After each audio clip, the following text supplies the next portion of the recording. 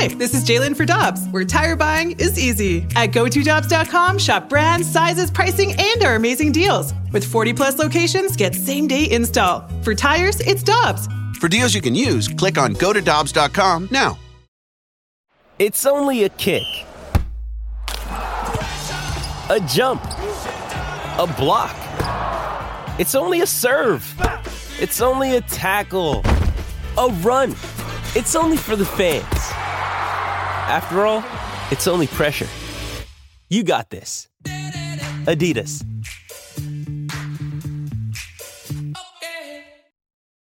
Time now for the BK and Ferrario podcast, presented by Dobbs Tire and Auto Centers on 101 ESPN.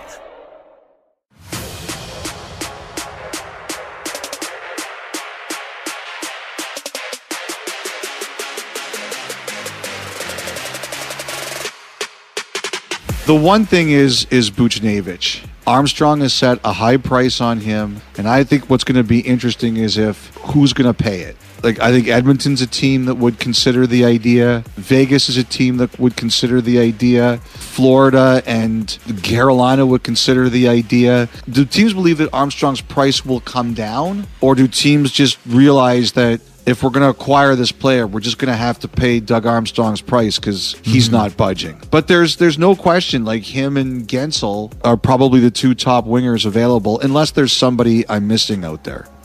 Another day, another round of rumors on the NHL trade deadline front. Alongside Alex Ferrario and Tanner Hendrickson, I'm Brandon Kiley, and we are broadcasting today live at the E&B Granite Studios out of the Centene Community Ice Center. We have Grant Francis back in the studio for us today in Creve Coeur.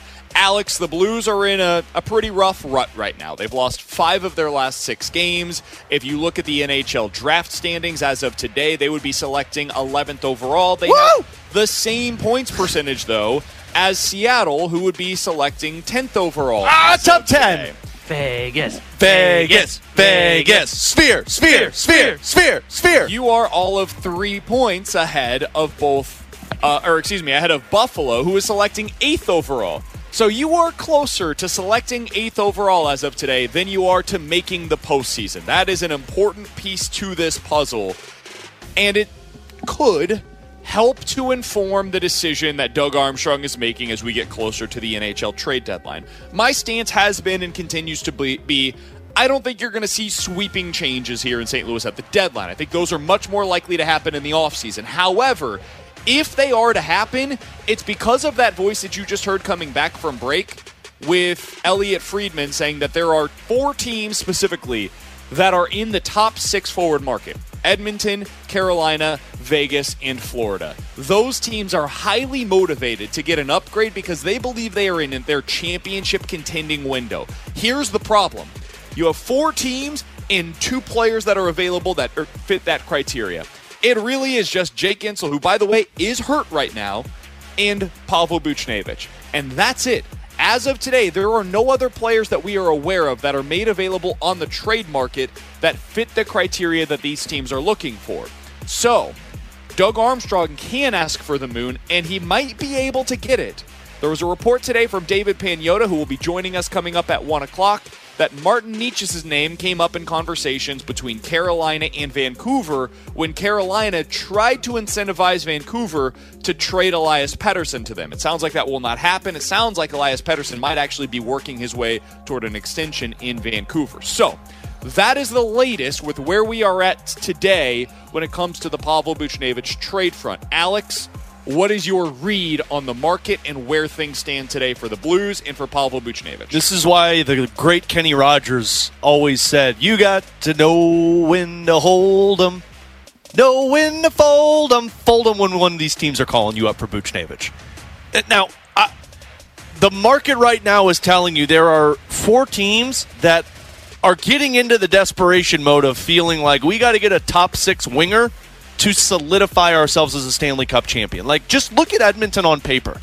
Plug Pavel Buchnevich into their top 6 and tell me Edmonton wouldn't say, we've got everything we need to win a Stanley Cup. They would. So, Edmonton calling St. Louis, this is why Doug Armstrong has set a price, and he's not going beyond it. And I believe the price is you're sending me something that fills the void of Pavel Buchnevich next season. Top 6 forward, or you're filling the void, the necessity of us getting a top 4 defenseman next season. To me, these 4 teams make the most sense because all 4 are desperate for that forward. I would take Vegas out of the conversation if I'm Doug. I don't know if Vegas has anything that matches that level of criteria that you need. So for Pavel Buchnevich, just to be clear, you're talking about adding for the Blues a top 6 winger. Somebody that can immediately fit into your top 6 yes. forward-wise. And maybe the production's not there. I mean, I'm not expecting you to get back somebody who could put up 80 points this season, but you're getting somebody who has tasted the NHL or has tasted the AHL and has the potential in a lot of people's eyes to be in a top 6 role. That's the only way you make this trade. You don't make this trade for a guy who's playing 4th-line minutes in the NHL that was a 10th prospect in the system and get a first-round pick, because none of that does you any justice next year, which is probably why Elliot Friedman is saying, like, the price is high for Pavel Buchnevich. Like, let's do this real quick. Carolina Hurricanes. Martin Necas' name was floated out there, as you mentioned, for Vancouver. You trade Buchnevich for Marty Necas. Necas is a restricted free agent this year. He's 25 years old. If Carolina wants one more year of security, they trade Necas for Buchnevich, and you get a top 6 winger in return. You get a top 6 winger in return. That's a hockey trade. Now, does Carolina view that as making them better for a cup run this year? Probably not. Maybe that's an offseason move. But Carolina also has a prospect in their system that is viewed by Scott Wheeler as their best overall prospect, a left-handed defenseman who's in the KHL right now, that they view as a top 4, top pair defenseman next season. That's the deal you make. The Edmonton Oilers, I made my proposal yesterday of getting a Dylan Holloway or a Philip Broberg. Maybe both. Those guys are top 4 potential on defense and on offense. Florida has got a guy who's playing in their 3rd line right now that's 22 years old that's making $1 million. Those are the types of plays you go after and more. And if teams aren't willing to do it, cool. I'll hold on to Booch because I have all of the cards. That's the thing.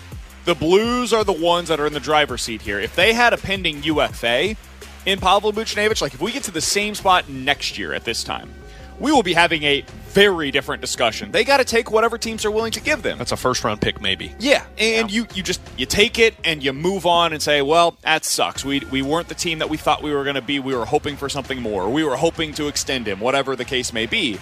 But that's not where you're at. You've got another year of control, so you can trade him now. You can trade him in the summer. You can keep him. You can extend him. There's a lot of different scenarios. There is no urgency on the part of Doug Armstrong to make this move today or prior to this year's trade deadline.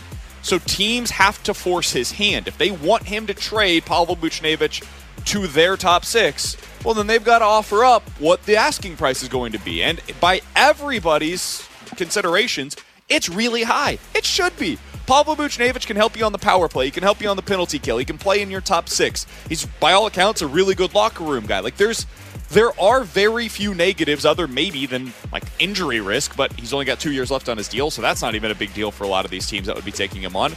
He fits every team in the NHL, and that's not the case for a lot of guys that are moved at the deadline. Some teams are looking for grit. Some teams are looking for pure goal scorers. Some teams are looking for a centerman that can play on their 3rd line and helps them defensively. Whatever it is that you need as a team, Pavel Buchnevich fits it. So that is why I believe he would fit any of these 4 teams that we're talking about: Edmonton, Carolina, Vegas, Florida. You need help defensively, he's got you. You need help with a goal scorer, he's got you. You need help with a guy that's going to set up your other 30 to 40 goal scorers. Well, guess what? Buchnevich is capable of doing that as well. I still believe that he will not be dealt.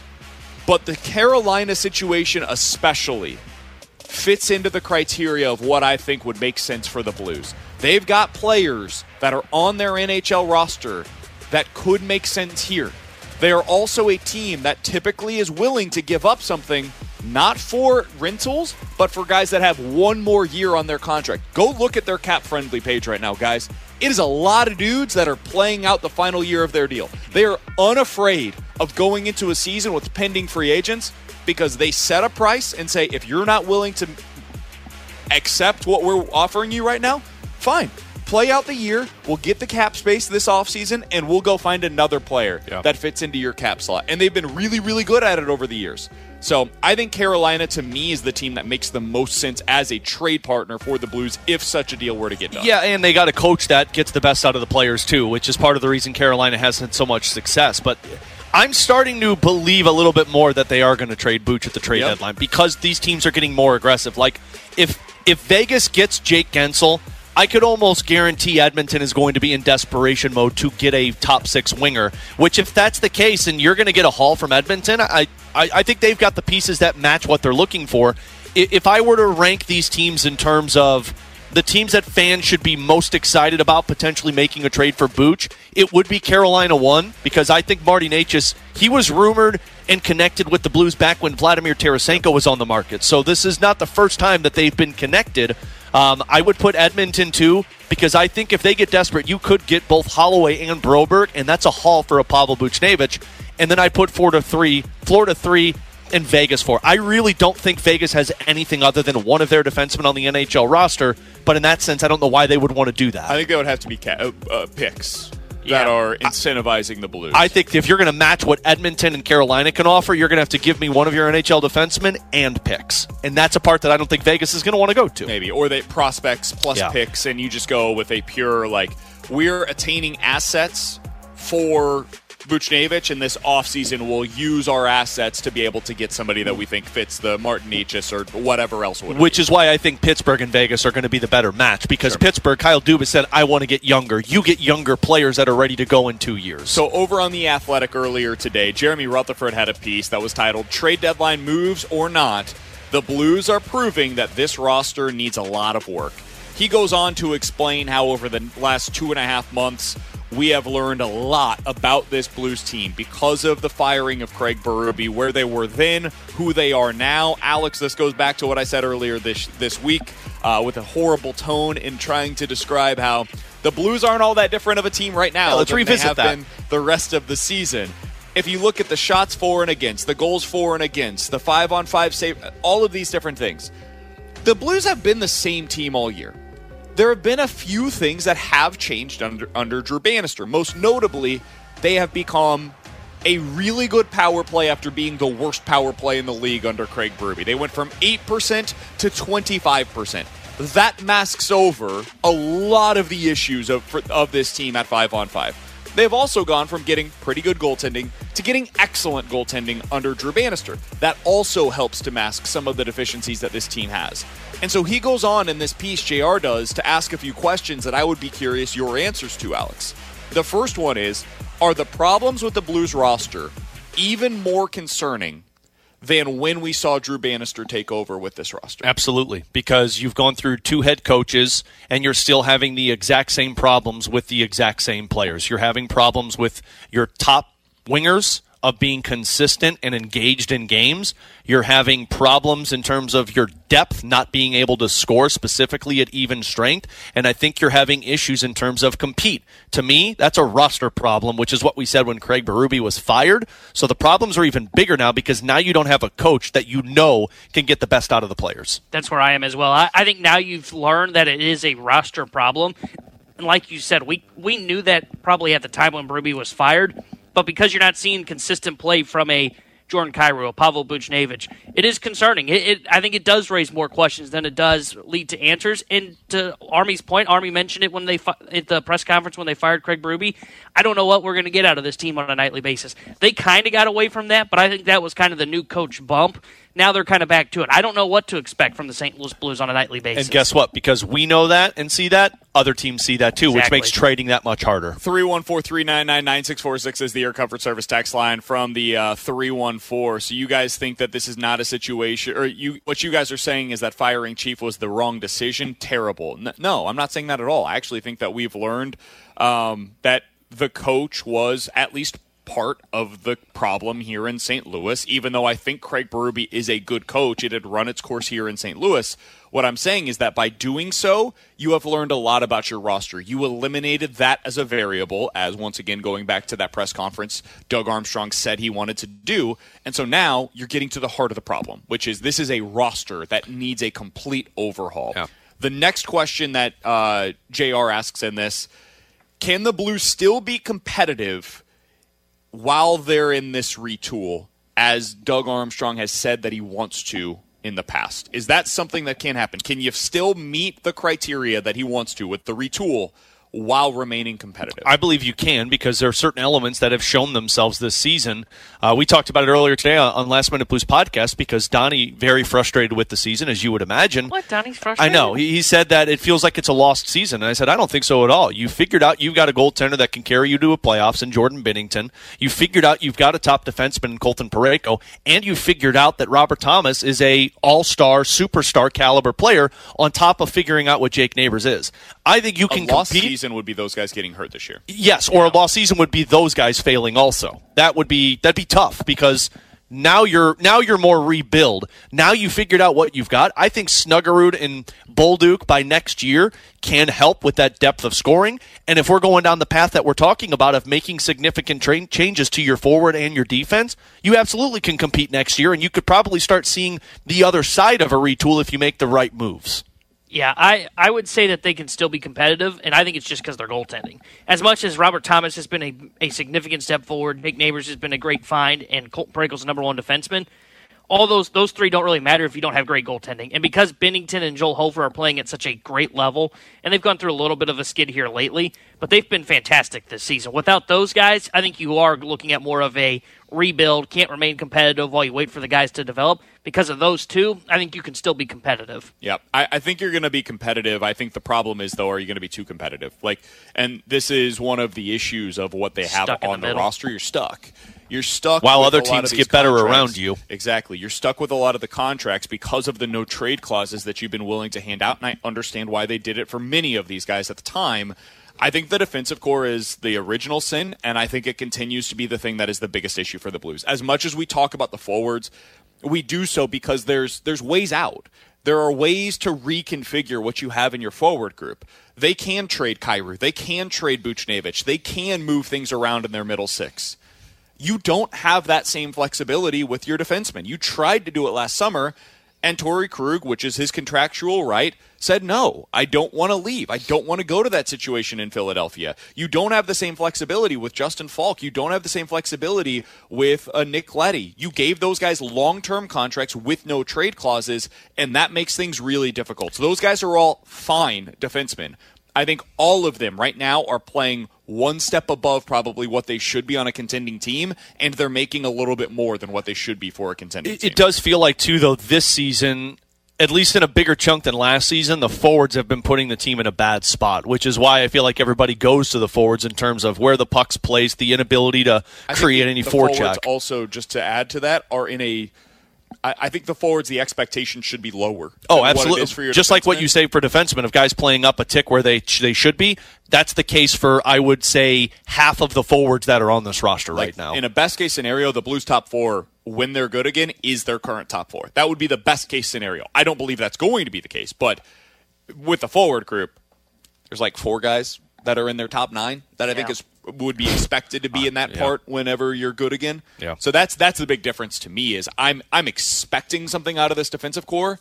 That same expectation is not there for the forward, so I don't have nearly as big of a problem with what's going on right now. 314-399-9646 is the Air Comfort Service text line to get involved in the show. You guys can check us out and get involved in the YouTube chat at youtube.com/101ESPN STL. Coming up in about 15 minutes, we'll get to the latest from the NFL Combine, as today is the day that the quarterbacks are speaking to the media out in Indianapolis. But coming up next, what's the level of concern for your Cardinals starters that appear to be, we'll call it a little behind so far in spring training? We'll talk about it next year on 101 ESPN. We're right back to the BK and Ferrario podcast, presented by Dobbs Tire and Auto Centers on 101 ESPN.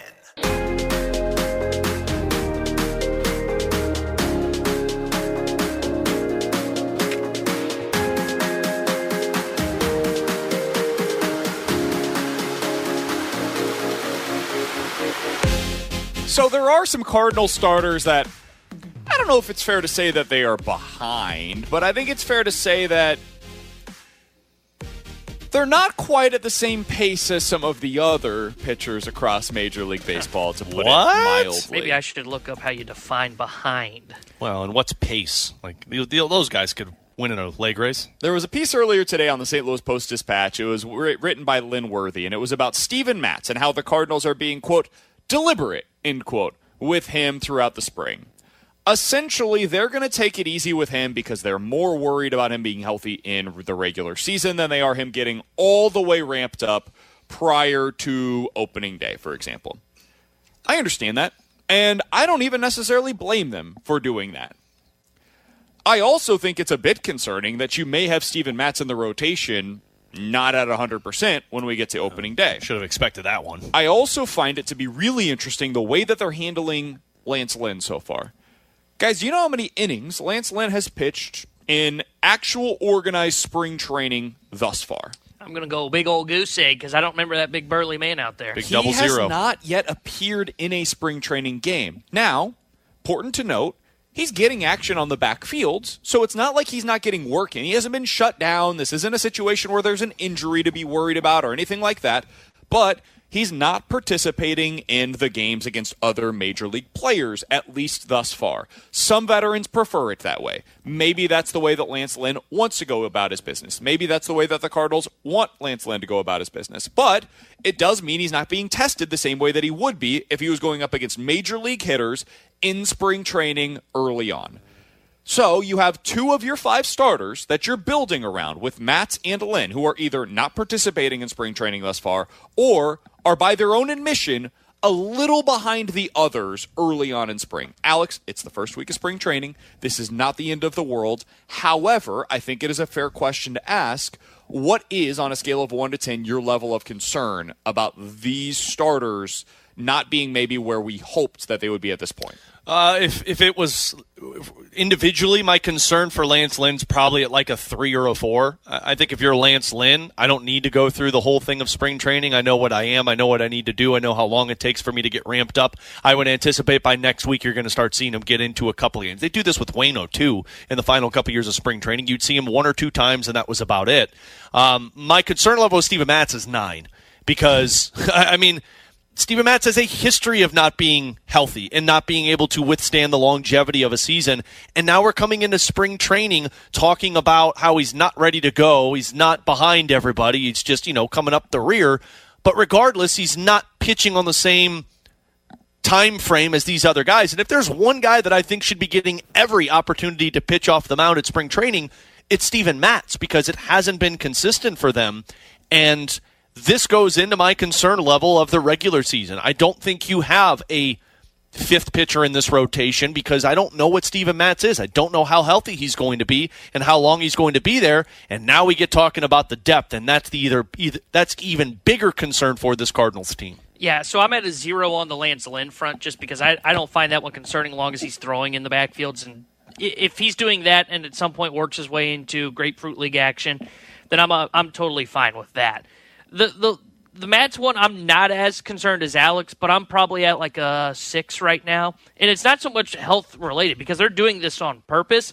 The problem now is like you essentially have to go to a 6-man rotation to start the year if he's going to be behind the 8 ball. Because now you really need a 6 starter because Matz is not going to be able to potentially go 6. Like he's typically just a 5-inning starter, but there's sometimes the potential that if he's on a good day, he can go 6 innings. He's going to be probably limited and not be able to go to 90 pitches would be my guess the way he's trending on opening day. And if that's the case, you probably got to go to the 6-man rotation so Matz can continue to build up both on the mound and kind of off to the side. So I'm a little concerned because they don't have the depth for a 6-man rotation. And I know they're talking about it, and even if Matz was on schedule and they claim it's fine, they don't have the depth for a 6-man rotation. They don't have a 6 starter that I would trust. I don't trust Liberatore. I kind of trust Thompson, but I would prefer that he go to the minor leagues to start the season. So I think with Matz being behind schedule, they almost have to go to a 6-man rotation now to start the season, and that just, A, thins the bullpen out, and B, their 6th starter, now you have a 6th starter that, like, Matthew Liberatore, to me, not a good major league pitcher. And let's say it's Zach Thompson then, just for the purposes of the conversation. What that ends up doing is you pull out Matthew Liberatore now from your bullpen. He goes down to AAA. Instead, you have Zach Thompson as a part of your major league rotation, which means that your bullpen just got even lighter. You now no longer have that guy that can go multiple innings, bulk innings in your bullpen if needed at the time that you start the regular season. You have 6 starters in your rotation, at least 2 of which now are expected to go with shorter starts. So you're actually putting more of a load on your bullpen with 1 fewer pitcher inside of that bullpen. So I find that to be like the opposite of what you're trying to accomplish early in the regular season. If they want their starters to be able to like have more rest between games, I think what you just do is you get better starters. And guess what, guys? Oh, back to this. There are pitchers available out there. Michael Lorenzen. If you want to go to a 6-man starting rotation, you know who makes a lot of sense for such a move? Blake Snell. Yeah. Blake Snell makes a lot of sense for such a move. Either by going to that 6-man rotation or by going with a 5-man rotation and saying, you know what, Steven Matz, your best role for us is actually going to be in the bullpen. That spot that we have currently carved out for Matthew Liberatore, it's actually going to be utilized by Steven Matz. And then when we get into a spot where we need somebody to come into our rotation, either Matz or Liberatore or Thompson will fill that role depending on who's pitching the best at that time. So it all comes back to they need that number 2 starter, man. And they don't have one currently on the roster. And the longer that we get into to spring training with guys apparently being a bit behind, again, nothing alarming. I'm with you guys. It's like at a 4 in terms of my level of concern for these. It just adds to the previous level of concern that this rotation is not good enough. You did not do enough to improve it during the offseason. You added innings, which is a meaningful addition to the rotation, but you did not add enough quality at the front end. And that's going to rear its ugly head when we get into the regular season. Coming up in 15 minutes, 314-399-9646 is the Air Comfort Service text line. Ask us anything, sports or otherwise. Get those questions in right now, either on the text line or on the YouTube chat at youtube.com/101ESPN STL. We'll get to those coming up in just a little bit. But next, NFL Quick Hitters here on 101 ESPN. Hey, it's Kaylee Cuoco for Priceline. Ready to go to your happy place for a happy price? Well, why didn't you say so? Just download the Priceline app right now and save up to 60% on hotels. So whether it's Cousin Kevin's Kazoo Concert in Kansas City, go Kevin, or Becky's Bachelorette Bash in Bermuda, you never have to miss a trip ever again. So download the Priceline app today. Your savings are waiting. Go to your happy place for a happy price. Go to your happy price, Priceline. Mother's Day is around the corner. Find the perfect gift for the mom in your life with a stunning piece of jewelry from Blue Nile. From timeless pearls to dazzling gemstones, Blue Nile has something she'll adore. Need it fast? Most items can ship overnight. Plus, enjoy guaranteed free shipping and returns. Don't miss our special Mother's Day deals. Save big on the season's most beautiful trends. For a limited time, get up to 50% off by going to BlueNile.com. That's BlueNile.com. We're right back to the BK and Ferrario podcast, presented by Dobbs Tire and Auto Centers on 101 ESPN.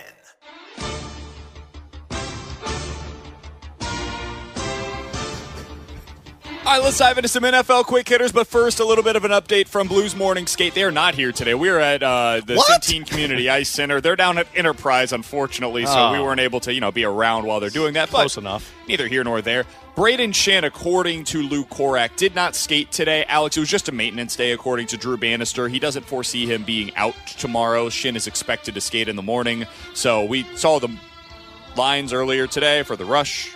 That Alexandrov centering a line with Bolduc and Neighbors, which didn't feel ideal, to put it lightly. Ooh. They also had Kapanen and Blay skating with the fourth line, so we'll see what things look like tomorrow, but no real reason for concern here. It sounds like Braden Shin's going to be all right. Yeah. Okay, let's dive into some NFL quick hitters. Guys, there was a bit of news yesterday from the NFL. They are going to be testing out new high-tech optical tracking that will measure first downs. Now, T-Bone, you're a big tennis guy. This is essentially them going to what tennis has been using for, 10, 15 years when it comes to whether or not something went in or out of play. That's what they're going to try to do. They're going to test this out at a number of different stadiums across the league. I think it's like 5 stadiums that are going to be getting this at first. It's probably something that will not be able to be implemented everywhere by week 1 of the 2024 season. But what this would do is allow them to have a chip that is in the football, which, by the way, is already in the football. That's how we have all of the tracking data. But a chip will be placed into the football, and there will be a tracker at every stadium that allows them to do with the football what baseball does right now with their baseballs, where you know where it's at all times. so you can then track where the first down marker should be and whether or not they actually reached the yard to gain. Thank God, man. It's about time. I can't believe it took this long for the league to get here. You remember the Super Bowl when the Chiefs were almost screwed out of multiple first downs with Travis Kelce nearly getting there? We finally are about to be in a place where that will not happen any longer. Alex, your reaction? I like it. I like any way you can take some of the question marks or gripes about the league makes the game better. And for something like this where you're able, I mean, look, you've got the technology to do stuff like this. You're able to track this. I don't understand how it hurts the game because it takes a lot of the complaining away. So I love it. Yeah, I love it too because now you can get more precise locations on where the ball is. And then hopefully, rather than having to go like to a timeout and we got to go to a replay review to see if the spot was good, and then half the time we walk out and we go, I don't know, shrug emoji, and it's just kind of the call stands.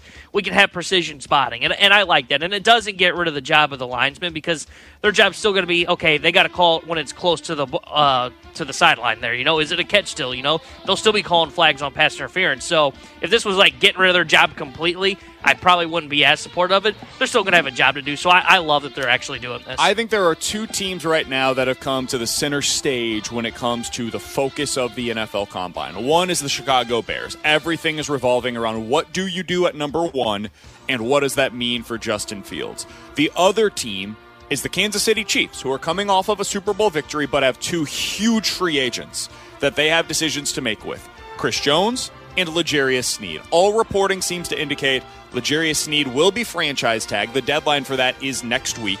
And the team is expecting to come to terms on a long-term extension with Chris Jones. So let's operate under those assumptions for now. L'Jarius Sneed will be tagged. And in doing so, the Chiefs are expecting to work out some kind of a trade with him. I was listening to one of the insiders yesterday who talked about it, and he said there's a 70 to 80% chance that he believes L'Jarius Sneed will be traded prior to this year's NFL draft. Let me ask you, why would you do that? Because you need him, don't you? You need that type of talent in the secondary. It's all about money. And how do you fill that void? It's tough. It's going to be difficult. You better get something good in return. If anybody can do it, it would be Steve Spagnuolo, who's done a really good job at developing and finding new corners and making it work in his system without having stud corners. They do have Trent McDuffie still, who is an all-pro in his own right. So it's not going to be easy. But this was the other part that I found interesting. You said you got to get something good in return. They said they don't expect the return to be of significance. They think it'll be something like a second-round draft pick in return for L'Jarius Sneed. For Kansas City, that's significant, though. I mean, they can make magic with a second-round draft pick. Who do you think is the team that makes the most sense for him? If that is indeed what it's going to take to get him, who do you think is the team that stands out as they should be trading a second-round pick for L'Jarius Sneed? I mean, it's one of two teams, and pick your poison. It's Houston or Detroit. I would go with Houston because I think both teams are my favorites right now, but I think I would go Houston because you got that quarterback. You've got the offense. The defense actually held up pretty well last year. You just need that one more piece. But, I mean, L'Jarius Sneed goes to Detroit. They're a Super Bowl contender in my eyes. That's a good one. That's where I am. To me, it's Detroit. Their secondary is awful. Like, they have to upgrade the secondary, and I think they're going to have to explore looking at long-term contracts, look for guys that are going to have to sign to those kind of deals, go to the draft as well. Sneed's the best corner that's going to be on the market. So I think they're the team that is going to go all in and push for him. And if it's not them, I think the Rams are going to be another team that's going to be heavily invested in him. That makes a lot of sense as well. I don't know that they will for sure do something like this, but the Falcons, to me, make a lot of sense. If they're going to try to push up for a quarterback in the first round, I could see them doing something like this. A buddy texted me this the other day. I'm curious what your guys' thoughts are. It's kind of in the Buchnevich conversation that we've had where it's do you prefer the draft pick or do you prefer the player? If the Falcons called you and said, hey, we'll trade you Kyle Pitts for L'Jarius Sneed. Oh. And on the other side, you've got an offer from, let's call it Detroit. That's your best option, and they have the 61st overall pick in the second round. So you can get either the 61st pick or Kyle Pitts. Oh, I'm taking Kyle Pitts. What do you prefer if you're the Chiefs? I'm taking Kyle Pitts. I mean, I don't know how many more years I got of Travis Kelce, especially with the Taylor Swift swoon. He's probably gone after this year. Wouldn't you love to have the next tight end work under Travis Kelce for a full season? Plus, you got a 2 tight end package now with those two guys and Patrick Mahomes. I would do Kyle Pitts. because you could still go out there and get another wide receiver and have a ton of weapons for once. See, I would take the pick because I don't think you need two legitimate tight ends right now. And look, I understand that you have to kind of work with load management for Travis Kelce right now at this point in his career. But I thought, who's their backup? Noah Gray, right? He's fine. I thought he was fine last year. And I think that's all they need. If they get a number one wideout, you don't really need a tight end to really be behind Travis Kelce. I'd use that pick that you get and use it on something that you're going to need, like a cornerback, for example. Or a tackle. Yeah, like that's the route that I would go because I wouldn't worry about the tight end spot until Kelce is actually gone. All right, let's continue down this discussion then. If you're the Chiefs and you have to choose one of these four players to use your money on this offseason, who are you guys paying? It's like $15 to $18 million, something in that range on a per-year basis. L'Jarius Sneed, Calvin Ridley, Tyron Smith, the former offensive tackle of the Cowboys. He's open and available this offseason as a free agent, or Saquon Barkley.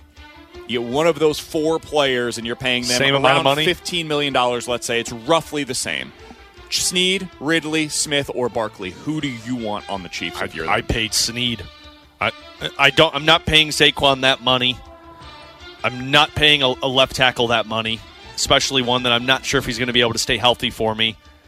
And I mean, I get the Calvin Ridley, but I feel like you could get a wide receiver probably comparable to what Calvin Ridley is with the Chiefs for less.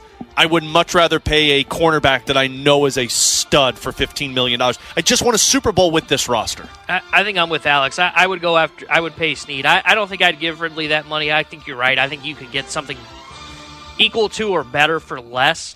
Tyron Smith's interesting, but he's getting up there. He's 33 years old, and I've seen how quick that can go for tackles, so that one would be a little alarming. I would say it's Sneed because with Spagnuolo and his creative blitz packages, we talked about this going into the Super Bowl. When you have lockdown corners, it allows you to do so much with in terms of what you can do on blitzing. If you don't have good corners, you have to essentially just stick with a four-man rush, and I think with Sneed, it really opens up the creativity for Spagnuolo. I think it's Sneed as well. If I said Sneed, Mike Evans, Tyron Smith, or Saquon Barkley, Mike Evans isn't a Hall of Famer, so Sneed. Does that change your conversation? Does that change your answer? Mine would. I'd go get Mike Evans. I'd finally just give another comparable receiver to Patrick Mahomes, and hope I can do what I just said about Calvin Ridley on the secondary. Oh man, I think I'd still go Sneed, and I really like Mike Evans. But you know what? I just saw Patrick Mahomes win without a number one wide receiver. A damn Super Bowl. I would not want to do that. I'm 100% with you. They just got rid of one of his best weapons in MVS. I totally agree with you, but I think because of what Patrick Mahomes showed this year, I think you can continue to go with like smaller value deals in the wide receiver room. See if you can hit on a smaller deal at wideout, or even continue to just throw darts at the dartboard in the draft and see if you hit. They basically have been doing that. Think to Sky Moore, it went Rashee horribly. Rice. It went horribly. Rice has been fine. Like Rice that's good. a win. The outside of that, is, it's been bad. Yeah, you tried it with McCole Hardman. Well, at least you got him. Tried it with Sky Moore. You tried it with Kadarius Toney. You tried going the bargain bin route with Marquez Valdez-Scantling. You've tried this with a lot of different dudes. And what it's amounted to is, yes, a Super Bowl victory, but also a season in which your offense looked broken. I can't do that again. If Mike Evans is truly available, and we'll see what happens there, I think that's the guy you The good news is Mecole Hardman's going to give all the scouting reports on other teams. What the is Chiefs. going on? I don't blame him. I'd do the same thing. If you let me play for you and you cut me, yeah, I'm going to give your plays away to the other team. I see nothing wrong with that. All right, final thing. We'll get out of here with this. Darius Robinson, Mizzou defensive tackle, yesterday went through his workout at the NFL Combine, and depending on how you look at it, it was either excellent or horrible. So he was 6'5", 285 pounds. That is huge for a defensive end. Or it's incredibly small for a defensive tackle. If you look at him as a defensive end, he was slow as hell, man. My dude ran a 4.95 40-yard dash. You don't need to run in football. If you're a really good defensive end and you're looking for big-time speed, like 4.7 range is what you're kind of looking at. As a defensive tackle, though, it was elite. That is some big-time speed. So you're either looking at Darius Robinson as a elite-level athleticism for a defensive tackle with really small frame, or a really slow defensive end with a huge frame. How do you think this plays into his draft stock if you're an NFL team? I mean, if I am in need of a defensive tackle, I'm going for that guy as quick as possible.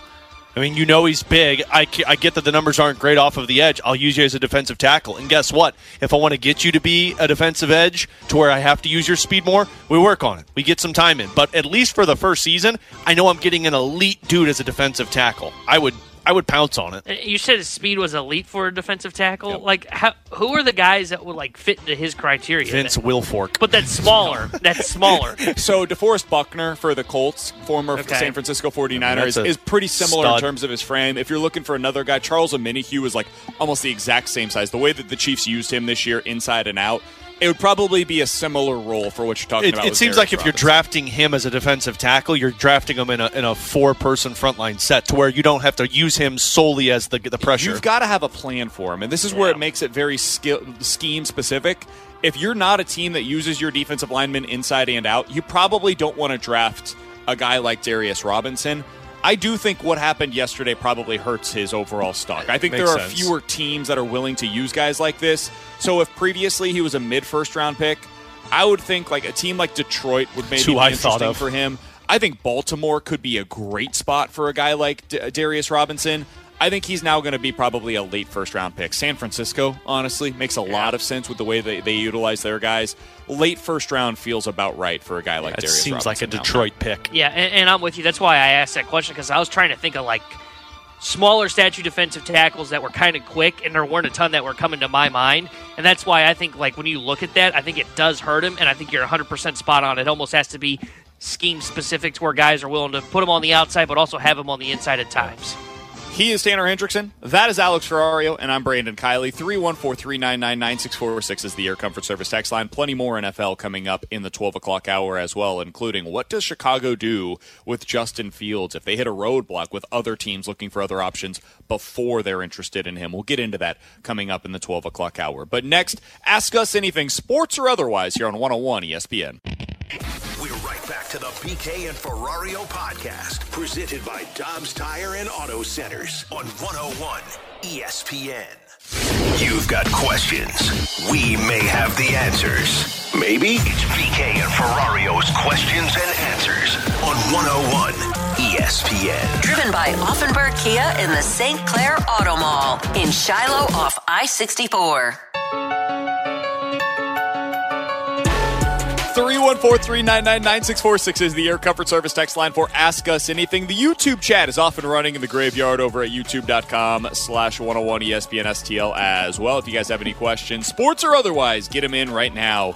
For a segment we like to call Ask Us Anything. It's very different than our typical segment of questions and answers. It is only on Fridays. From Ryan the Mailman, Alex, does Doug Armstrong retain 50% salary on Buchnevich for this season and next to possibly get a better return? Thanks, and go Blues. I think you should consider it. I don't know why you wouldn't right now, especially if a team is tight with cap. You don't have to retain any salary with Carolina because they've got cap space. You wouldn't have to retain much with Florida. They've got cap space. But if you want to deal with Edmonton, I'd retain 50% and tell them, cool, you're sending me more. You're sending me a lot more in this return because it's $2.5 million next year that you'd be on pace for. That's Kasperi Kapanen money that you're just going to let walk out. And you fill that with a Jimmy Snuggerud or a Zach Bolduc.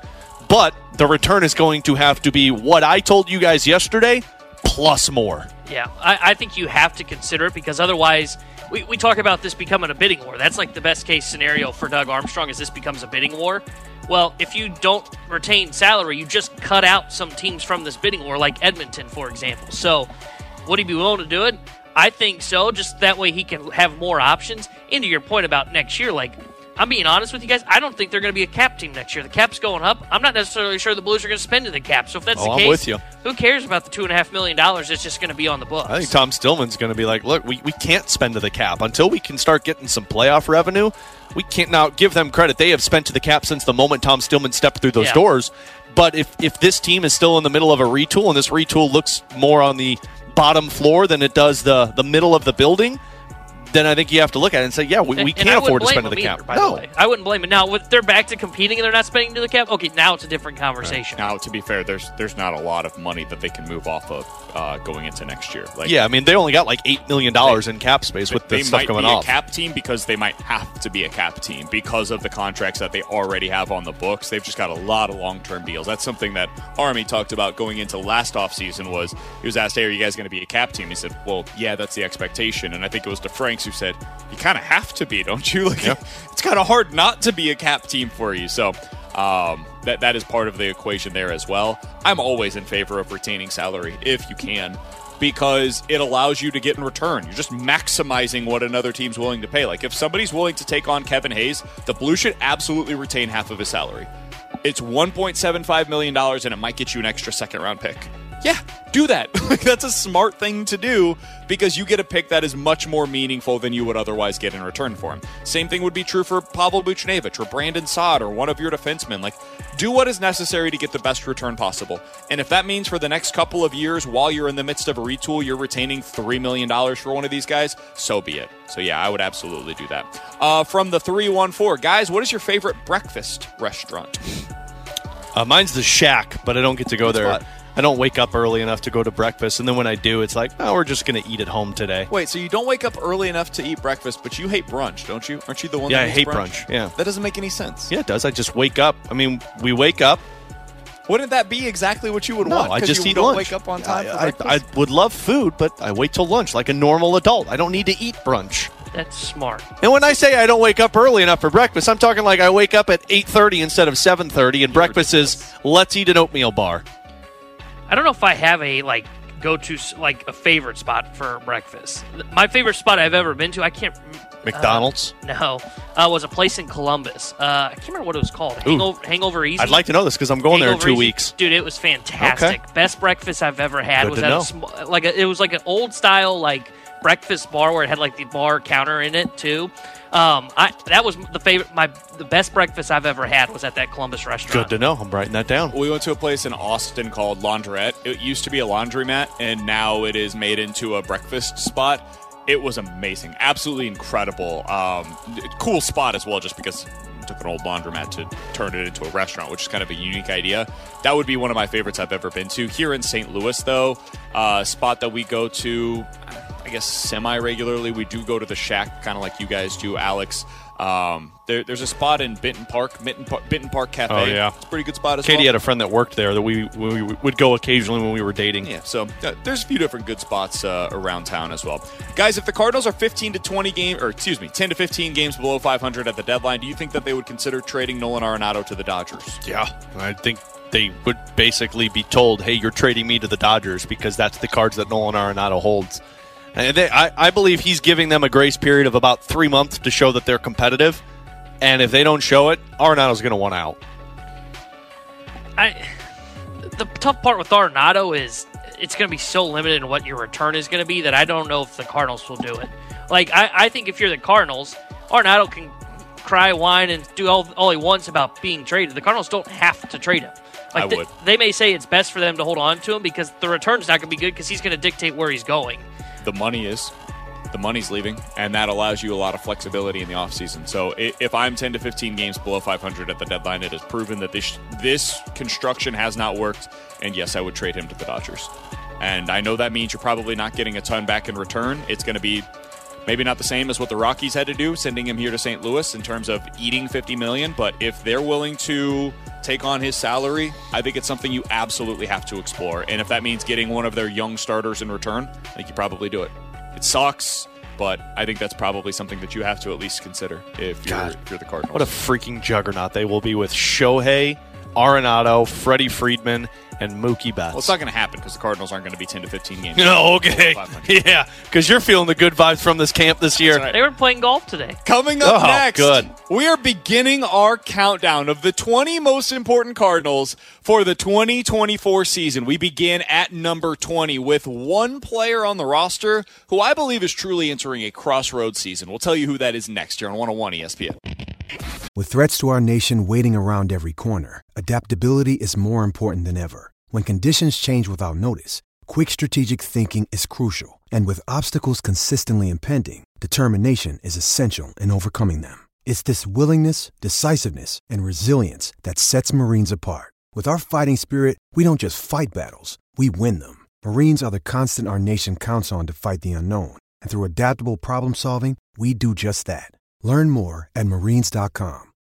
When you need mealtime inspiration, it's worth shopping Kroger, where you'll find over 30,000 mouth-watering choices that excite your inner foodie. And no matter what tasty choice you make, you'll enjoy our everyday low prices, plus extra ways to save, like digital coupons worth over $600 each week. You can also save up to $1 off per gallon at the pump with fuel points. More savings and more inspiring flavors make shopping Kroger worth it every time. Kroger, fresh for everyone. Fuel restrictions apply. We're right back to the BK and Ferrario podcast, presented by Dobbs Tire and Auto Centers on 101 ESPN. The 20 most important Cardinals for the 2024 season. Number 20, Dylan Carlson. Smoke to center. Robles drifting back. Warning track. Wall. Goodbye. Wow, a line drive homer for Dylan Carlson. In the air towards center. Trout retreating to the warning track. Still going at the wall. It carries out. A home run for Carlson. And just like that, the Cardinals are back in front. We are beginning our countdown of the 20 most important Cardinals for the 2024 season. Alex, the way that I view this is a very simple thing. If this player reaches their ceiling, what does that mean for the Cardinals to win the World Series? And if this player doesn't reach that, what does that mean for the Cardinals and their quest to win a World Series in 2024? For Dylan Carlson at number 20 on our list, the best case scenario is that he takes this job that he is currently having an opportunity to win in center field and runs with it. He becomes the guy that they thought he could be last year. He's a average to plus defender in center field, depending on how you view him.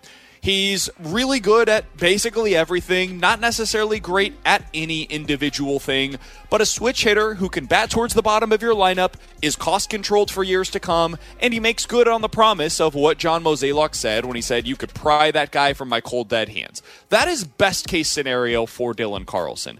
I do think this is a crossroads type of a season for him, though. And I think it actually ends up working out really well for him that Tommy Edman is currently injured, because he's going to get a long runway, potentially even into the regular season, of being the guy. There have been fans that have complained about Dylan Carlson not having enough of an opportunity over the last few seasons. I would push back on that. I think most of that is because he's been hurt. I don't think it's the Cardinals' fault that he isn't getting those opportunities. He's been bad or injured for the vast majority of the past 2 seasons. But if he goes out there and performs again this year the way that he has over the last 2 years, it's done. We are no longer talking about Carlson as a legitimate starting option for you. He would be put back into that role of, hey, he's a fourth outfielder, and let's see how that works out for the Cardinals. Alex, what do you view as being what's at stake for Carlson going into this season? I look at this as an opportunity to kind of reset the table for his career, because the last 2 seasons, I think Dylan Carlson has entered, well, he's nothing more than a fourth outfielder for the team and maybe in Major League Baseball. The defense isn't anything special. The offense isn't anything special. Base running's not anything special. Like you said, he doesn't really do anything great, so who are you? And for this Cardinals team, and specifically Dylan Carlson, the reason I had him on this list was because I view the fourth outfielder very important this season. We're seeing it right now with Tommy Edman. Injuries are going to happen. You'll lose Lars Nootbaar for a little bit. You'll probably lose a Jordan Walker for a little bit. And Dylan Carlson's going to be the go-to guy. Last year, Tyler O'Neill started as the third outfielder and became the fourth outfielder and was never available. Richie Palacios took the job from him. I miss him. Me too, man. Me too. You shouldn't have traded him. But Dylan Carlson, he would be your starting center fielder going into Palacios, absolutely. Yeah. But then you wouldn't have Andrew Kittredge, so you got to toss him up there a little bit. But for Dylan Carlson, this season, your impact on this squad is going to be, when the injuries pop up, can you take the job and hold on to it for a sustained time to where everybody in the organization says, well, what happens when this guy comes back? Like what we were doing with Matt Kessel, Dylan Carlson has the opportunity to do that. So I do feel like it's going to be impactful, but the flip side of that, you fall back into the fourth outfielder, fifth outfielder category if you don't take advantage of this opportunity. Yeah, and the reason I had him on the list was because of that fourth outfielder that you talk about, because they need somebody to be a fourth outfielder, because we know there's going to be days off for Jordan Walker while they're working with him on his defense during the season. We know that Newbar has dealt with injuries. Tommy Edman coming off of an injury going into spring training, and honestly, they need to get him days off, because I feel like they've run him into the ground in all of his full seasons to where he's playing like 150 games. So they're going to have somebody that can come off of the bench, be a league average to slightly above league average outfielder, and play solid defense for him. The reason I didn't put him higher on my list and was willing to say like his ceiling is he can help this team out and be in the starting lineup is because I just don't think he's good enough defensively center field to be there for 162 games. But he can be a solid guy that can go out there, be, I would say, a above average defender in the corners when he comes off the bench and be average in center field. And if he hits his offensive ceiling, well, that means he's hitting against righties, he's hitting against lefties, maybe gives you a pinch hit opportunity if you need it late in the game, but that gives him at least a guy that you feel comfortable throwing in the lineup, and they are going to need a fourth outfielder. And for those that are new to this, maybe you didn't listen to the show last year, the year before, where we do our 20 most important Cardinals list. Each of us put together our list individually of the 20 most important Cardinals, and then we all come together and we average them out, and that is how we come to the show's final ranking of the 20 most important Cardinals. For full transparency, Alex did not have Dylan Carlson as a member on his 20 most important Cardinals list. T-Bone had Dylan Carlson at number 20 on his list. I was actually the highest, surprisingly enough, of the three. I had him at number 18 on my list of the 20 most important Cardinals. I would not have had him there 3 weeks ago. The Tommy Edman injury is what has changed this for me in a significant way. We all know how important the early portion of this season is for the Cardinals heading into this year. And if Dylan Carlson is not at least above average as a player for you, I think that is a serious issue going into the season. Because at this point, I'm not expecting Tommy Edman to be ready for opening day. And I think Dylan Carlson is going to be your opening day starter in center field. That means he is a hugely important player over the first month of the season, which might be the most pivotal month of Cardinals baseball. I'm not trying to place too much importance of it, but I think it's true. In the last 20 years, we very well may see Carlson as one of your starting 9 players in the most pivotal month of the season that the Cardinals have had in the last 20 years of their history. So yeah, that dude is going to be a member of my 20 most important Cardinals list, and he comes in for us at number 20. Wow, I forgot that I didn't put him on my top list, which makes a lot of sense because I didn't know where to put Dylan Carlson. And frankly, going back into my mindset when I was putting this list together, I probably didn't put him on here because I look at it as I believe when somebody comes back from injury, that's about it for Dylan Carlson. I can't bank on injuries, and I think Brendan Donovan's going to get some reps in the outfield when Tommy Edman's back. And the other thing for me, and the reason that, though I have concerns about Tommy Edman, and I truly believe he's beginning the year on the IL, is I don't know the severity of the injury. If this is just he's there on the IL to start the year for 10 days, 2 weeks, okay, Carlson, I don't even know if he could do enough in that 2-week stretch to hold that job. He gets a month runway, though, to your point. Carlson is the guy in the most pivotal month of the year for them, in the most pivotal season in 20 years. He would have been a lot higher on my list, but with that uncertainty around Edman, I just couldn't put him any higher. What changes for this team if Dylan Carlson is for them this season what he was in 2021 when he finished 3rd in the Rookie of the Year voting? That year, he hit .265 and finished with an OPS plus. 100 is league average. Anything above that is that percentage above league average. 15% above league average. Hit 18 home runs that year with 65 RBIs. If he is that player for the Cardinals in 2024, that means blank for the team, Alex. That means that this team becomes a favorite in the NL Central, I think, if he gets to that point. Because it changes, He's probably batting 8th and doing that for you. Absolutely, but the way I look at it as, I'm so uncertain with Tommy Edman right now. I know the defense is good, but what are you offensively? You're kind of the same thing as Dylan Carlson. You're a one-trick pony, and how good is that going to be? I think he's worse than that version of Dylan Carlson. Probably. Agreed. But then, the next part is Alec Burleson, and I don't know what your bat is, and I don't think your defense is any good. So, if that's the Dylan Carlson you're getting, your team's taken another step to the point that I don't look at it as, well, it's wide open, the NL Central. I think if you add a Dylan Carlson to that mix, you start to see areas that you're okay, this team is better than everyone else. I don't even know if it's so much with his bat. Is his defense taking the next step? Let's say it's average. then I don't know if it helps.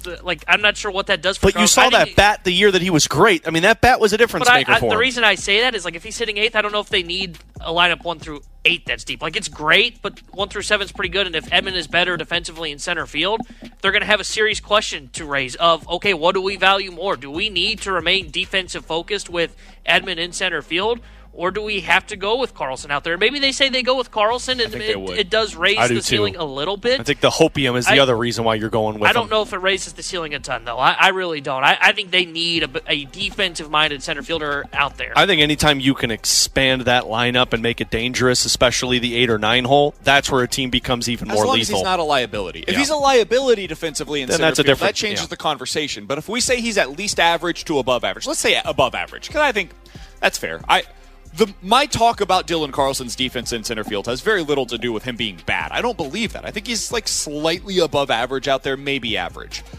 I think Tommy Edman is borderline Gold Glove capable in center field, and that's where the gap exists. And when they're similar offensively, which they have been over the last 2 seasons, well, I'm going to weigh that defense pretty heavily in favor of Tommy Edman. That's why I think he should and will be the starter for you.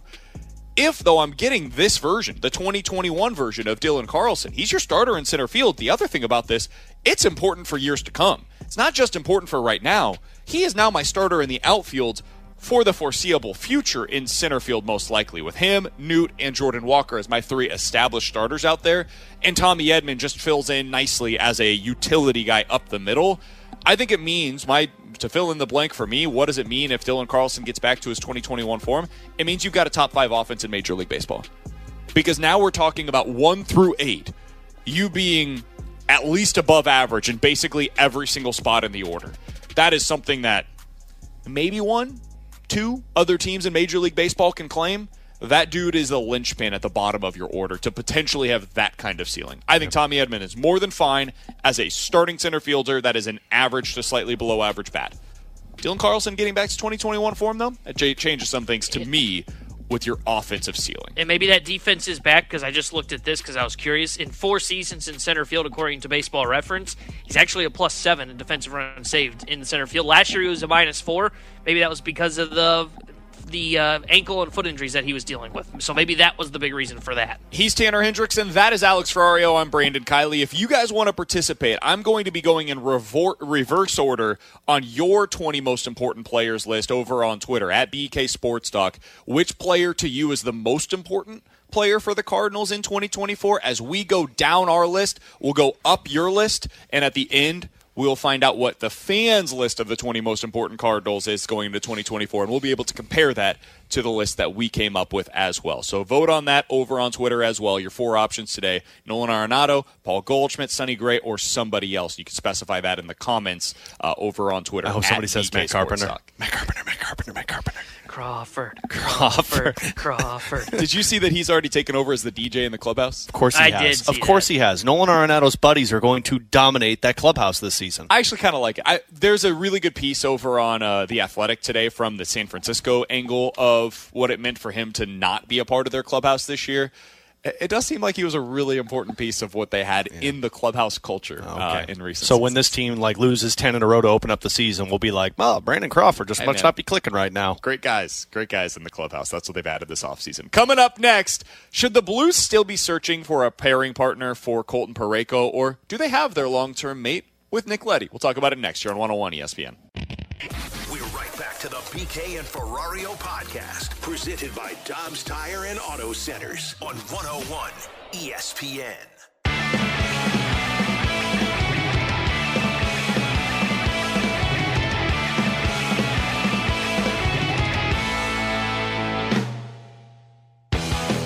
So should the Blues be searching for a pairing mate for Colton Parayko, or do they have the right guy already in place with Nick Leddy? Alongside Alex Ferrario and Tanner Hendrickson, I'm Brandon Kiley. This is a conversation that they had yesterday on the Fast Lane. I found it to be really interesting because the way that it was presented to them, I think it was part of their Sports Six-Pack, and somebody asked, hey guys, should the Blues be looking to upgrade from Nick Leddy in their top 4, basically?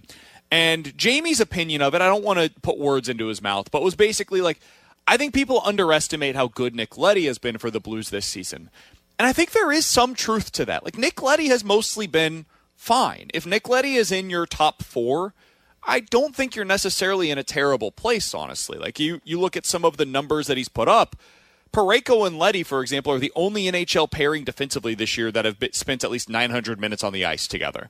And if you look at the matchups that they're going up against on a night-in, night-out basis, they are eating 20-plus minutes and going up against the top line for a good majority of those minutes. So trying to look into any of the analytics is really difficult to do because it's not taking into account, okay, what is the competition that they're going up against? So, Alex, when I ask you that question, is Nick Leddy the long-term answer, really the next 3 years, for Colton Parayko, or do you believe that they should still be searching for an upgrade from him for Colton Parayko? How do you feel about that right now? I think if you are a team that believes you're middling for the next couple of years, then Nick Leddy's the fine partner for Colton Parayko. But if you have a higher ceiling for yourself and want to succeed and accomplish anything in terms of playoff chase, getting into the playoffs within the next 3 years, I think you need to find a different partner. And, I mean, I'm not the only one. So on The Athletic, they did an article talking about the top pairs and how they rank in terms of the National Hockey League, and Parayko and Leddy were towards the bottom. And this is what this Shayna Goldman had to say about Colton Parayko. Parayko's put together a strong bounce-back season, even though the surface level numbers may not reflect it. He plays like a two-way workhorse on the top pair. It's a shame that he doesn't have more help. Parayko lacks a true top pair caliber partner. He's mostly played with Nick Leddy. That's from The Athletic. And then Jay Fresh and I were going back and forth yesterday.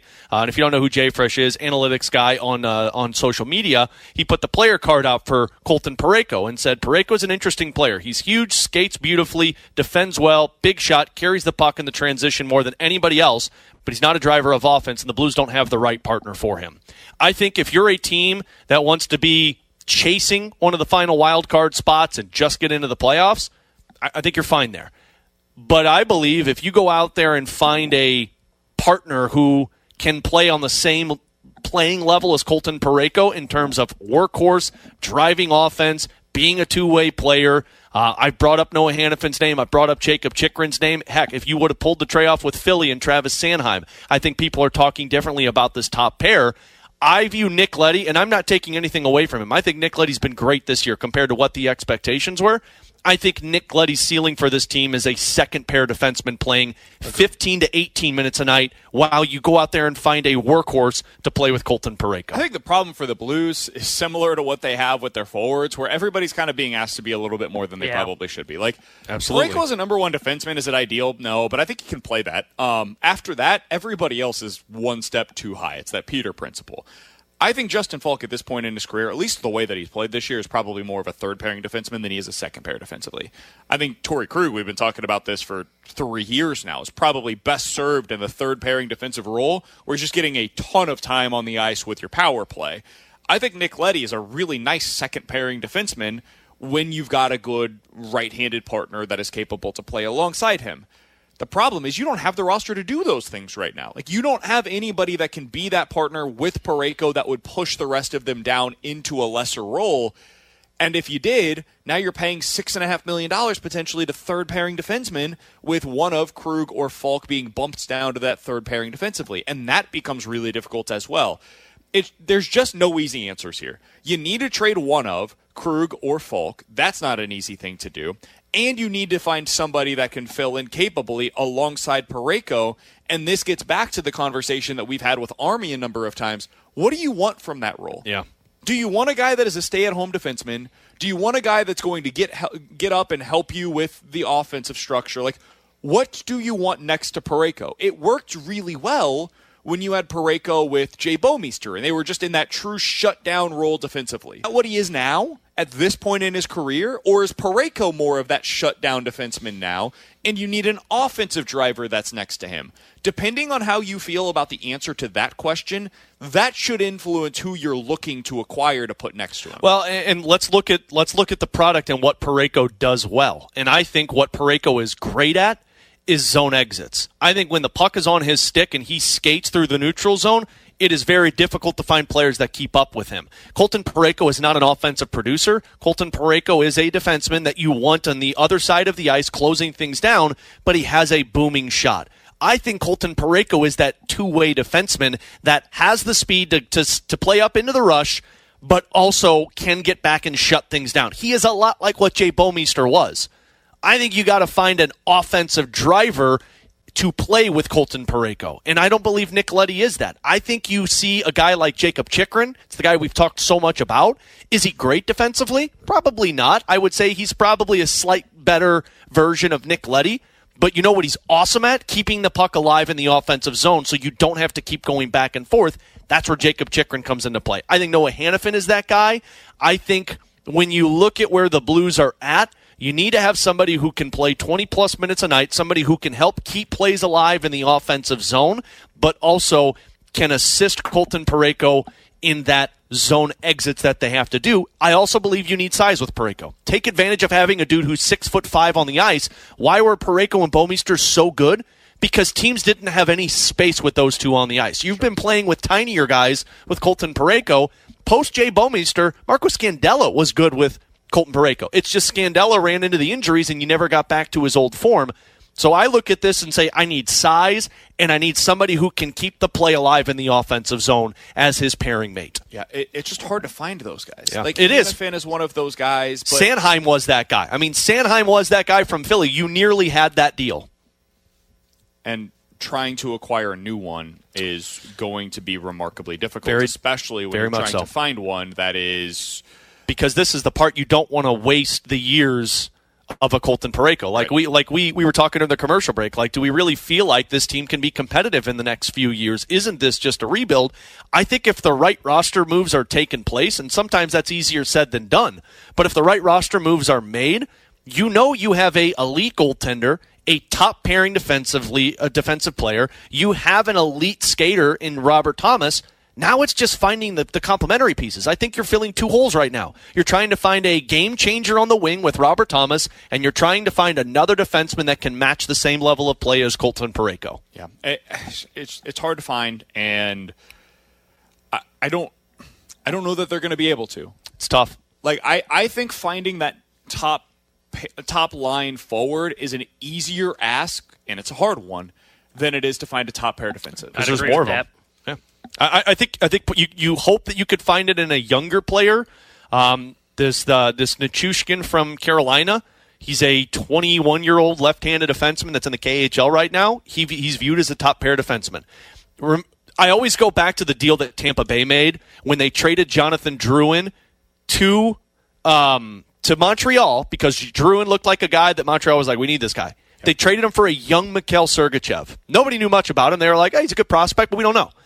They got Sergachev, and he was a top pair defenseman for them within the next 2 years. And I think to your point there, if it is going to be what they get that guy kind of in a trade, whether it be maybe it's the Buchnevich deal where they end up getting a young prospect, young defensive prospect like that, or maybe, and we were kind of talking about this off air, maybe they take a bunch of picks in a Buchnevich trade, and then instead of using those picks, I've kind of tinfoiled before. We know this is a heavy defensive class. I was about to say, do you think that this is maybe a situation where you could use those picks to trade up? Yeah, I think that's something that Army's going to explore, especially if they go You're going to have to get in the top 5, though. Yeah, because I think there's only 3 defensemen that they're saying are probably and the next year ready. Is we know how long it takes. Like, those guys defensively typically take 6 years or so before they really reach Petro took about 5 years before he got to that level, and he was drafted 4th overall. And that's where it becomes another question of how long are you willing to wait? And if you're Doug Armstrong, I don't think you're willing to wait 5 years.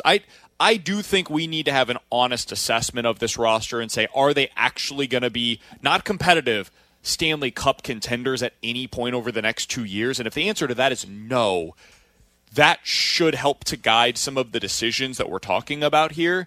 But if you think that they can be, then yeah, get a little bit more aggressive. That is maybe when you talk about Hannafin or Chikrin, somebody in that vein, and you try to accelerate the timeline of what you're able to do. If you think it is going to take a little longer, maybe you trade for one of those guys that has been a recent first-round pick that is getting close to being at the NHL level. So you avoid the first 2 to 3 years of development in the AHL. You get those guys ready to go in the NHL, and maybe within the next 2 or 3 years, they can be somebody that develops into a first-pairing defenseman. It takes time. It takes a lot of luck. and you hope to God that you end up getting it right, because that's what you're going to have to do. I think you could do it in 2 years. Again, I go to the staples that this team has solidified this season. You've got the goalie, you've got the defenseman, you've got the number one center. You have complementary pieces in the wings that are going to be helping out soon. I think you have to get aggressive in two areas. You need to find somebody who can be the game breaker with Robert Thomas and somebody who can be on the same work level as Colton Parayko. And those two elements, at least, I don't know if they make you a Stanley Cup contender, but they put you at least into the conversation of, man, if they get in, they're a scary good team. One other thought on this is that you could try to take advantage of somebody that is going to hit the market free agency-wise like 2 years from now. That's the other area, yeah. I don't know that they would be open to this. My guess would be no, but like Shea Theodore, for example. Aaron Ekblad, if I'm not mistaken, is a free agent. Yeah, he's going to be one 2 years from now as well. Like, those are the kinds of guys, and that's why Chychrun's name is even coming up in these conversations. Those are the kinds of names that maybe you get a year ahead of it, and you're able to trade for them now, extend them in their own team. They don't have to get into the situation where they're potentially losing them from nothing. But we've talked so much about the pieces that you have right now in terms of a Pavel Buchnevich and a Jordan Kyrou. And as much as we're talking about, getting draft picks and prospects, I mean, those are two pieces that if you want to be real aggressive, you could find a way to pry a defenseman who could be on the way out of somebody else's hands. Maybe Calgary right now with Hanifin, I don't know if Calgary would get a better deal offered to them for Noah Hanifin than either Pavel Buchnevich or Jordan Kyrou. Maybe this is another one of those things where Vegas might not right now look like a great partner for you, but in the offseason for a Pavel Buchnevich deal, maybe then they're willing to talk to you about one of their defensemen that plays in their top four. Absolutely. Right now they're probably not doing that because they need those guys to win a cup. Yeah. But in the offseason, they could go out and sign somebody for a $2 million contract that can play third-pairing minutes for them and acquire Pavel Buchnevich. And now, one of those defensemen from their surplus, they were able to trade for a guy that can help them when it comes to their forward depth. All right, coming up next, Chicago is really kind of at the center of the NFL Combine. They're the team that everybody's discussing. They're probably going to take Caleb Williams number one, but they have to figure out what to do with Justin Fields. What do they do if other teams have other players prioritized at that position than Fields? Is this thing going to take a little longer than we expected? We'll talk about it next year on 101 ESPN. Another day is here, and you're ready for it. What to wear? Check. Breakfast, lunch, and dinner? Check. Planning for what's next and how to save for it? That's where Bank of America can help. For your financial to-dos, Bank of America has experts ready to help get you closer to your goals. Get started at one of our local financial centers or 24/7 in our mobile banking app. Find a location near you at bankofamerica.com/talktous. What would you like the power to do? Mobile banking requires downloading the app and is only available for select devices. Message and data rates may apply. Bank of America NA, member FDIC. This episode is brought to you by Shopify. Whether you're selling a little or a lot, Shopify helps you do your thing, however you cha-ching. From the launch your online shop stage, all the way to the we just hit 1 million orders stage. No matter what stage you're in, Shopify's there to help you grow. Sign up for a $1 per month trial period at shopify.com/special offer, all lowercase. That's shopify.com/special offer. We're right back to the BK and Ferrario podcast, presented by Dobbs Tire and Auto Centers on 101 ESPN.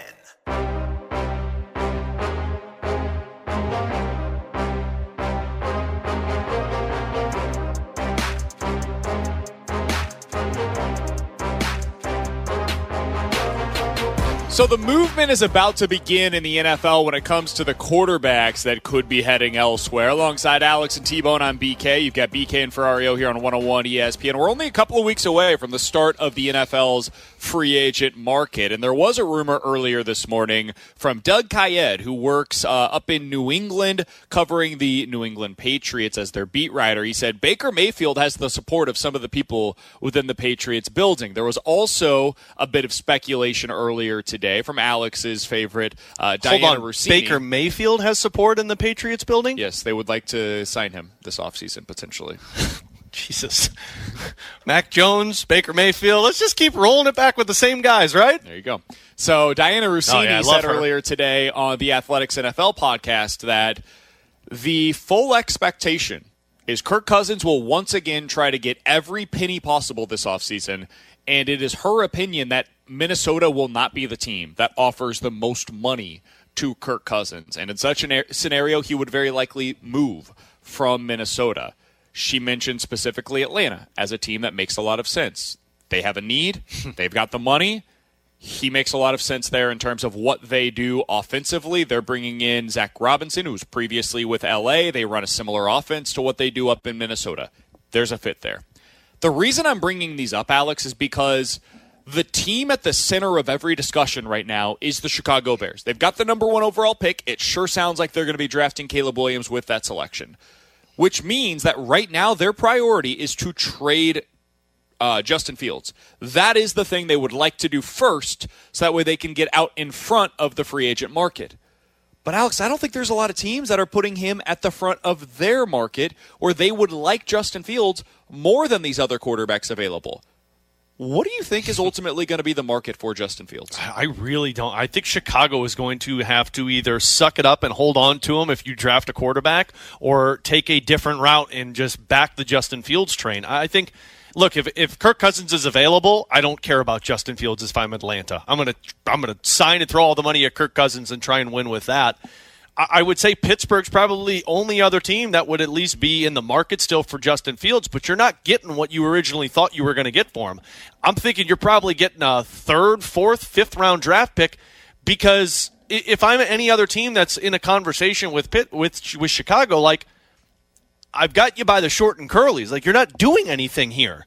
Like, you have to trade him because you're drafting Caleb Williams. So I will give you whatever I deem possible. If I'm Pittsburgh and they call me, cool, I'll give you Kenny Smallhands for him if you want him. Ooh. But you don't get to tell me what I have to give you for him. I'm giving you what I feel that's worth. And so I don't know if the market's really there. I personally, and I've always been on this one, I think if I'm Chicago and I've got this 1st overall pick and Marvin Harrison is sitting there, I might try and maximize more draft picks, trade down a couple, get Marvin Harrison, back the Justin Fields train for a couple more years and see what happens. Yeah, I'm fascinated to know how this market develops, because I think if you're a team, and we've talked about this a lot, I think the ceiling for Justin Fields is he can become the 10th to 15th best quarterback in the league. And you can win with that. Like a team like Atlanta, if they brought in Fields, they could win.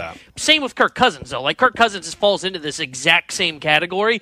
It's just a matter of, okay, do you want the quarterback that you got to pay the big dollars now? Also, who's they're a little very bit different in the way that they go about it. Justin Fields, you can be that, but he's doing it more with his legs, and he's doing it with downfield passing, whereas Kirk Cousins is much more of a timing and rhythm type of a quarterback. But it just depends on how you want to do it. Like if Arthur Smith was there, Kirk Cousins is not a Falcon. Yeah. And Justin Fields makes a lot of sense. Exactly. And that's why like Arthur Smith now in Pittsburgh as the OC makes a ton of sense for him, because I think you could still see him develop into that 10 to 15th best quarterback, doing it a different way from Kirk Cousins.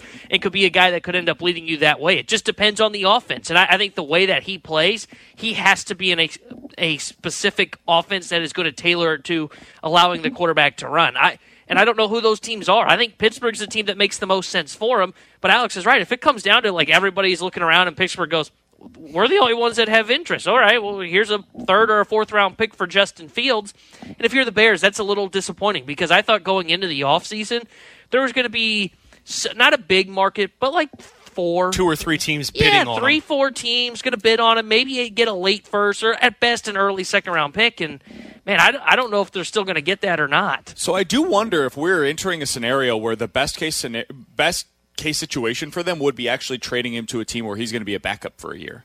And I know that sounds weird, but it could be a situation where, like, if you're the Jets, do you start thinking to yourself, like, hey, I don't know how much longer Aaron Rodgers wants to do this.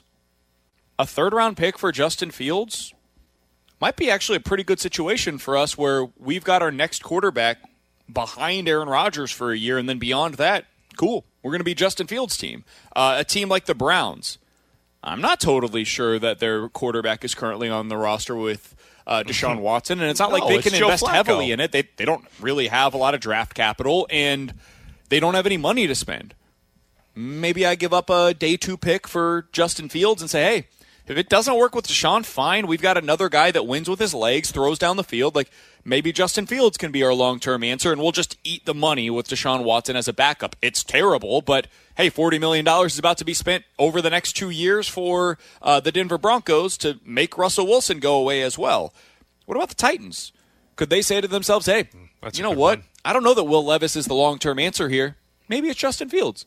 we don't want to spend a first-round pick on him, but could we get a second, maybe a third, get him in here in our building? Maybe.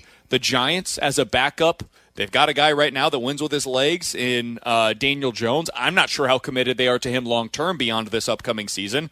If he stinks for 4 games, do they trade for Justin Fields and say, hey, 4 games in, Fields, it's your turn.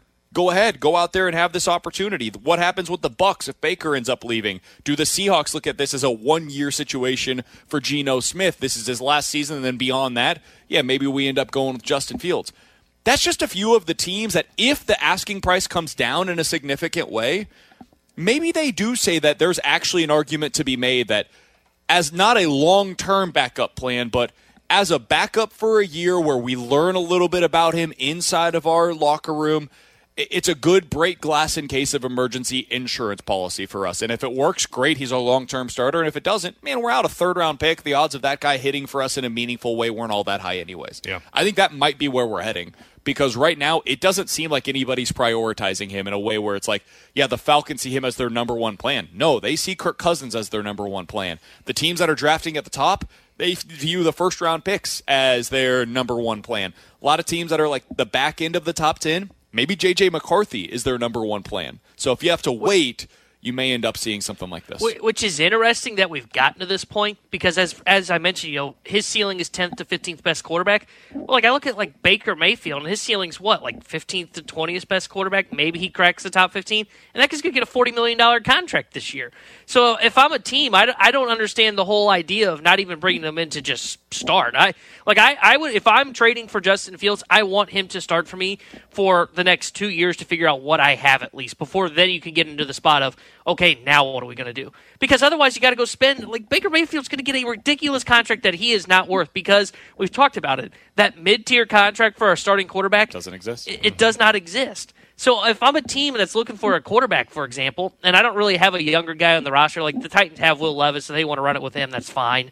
But like if I'm like a team like the Steelers, we all know you don't have a starting quarterback. So am I going to go out there, am I going to sign a Baker Mayfield for $40 million a year? Or do I trade for Justin Fields, who's still on his rookie contract? And if he ends up playing well, you know what? Then we're going to pay him. And if not, we just cut bait. And we move on. We go find the guy after that. Yep, that's what I would do. Somebody else on the text line makes a point that I've seen others make. At that point, just keep Fields and compete with Caleb. No, you can't do that.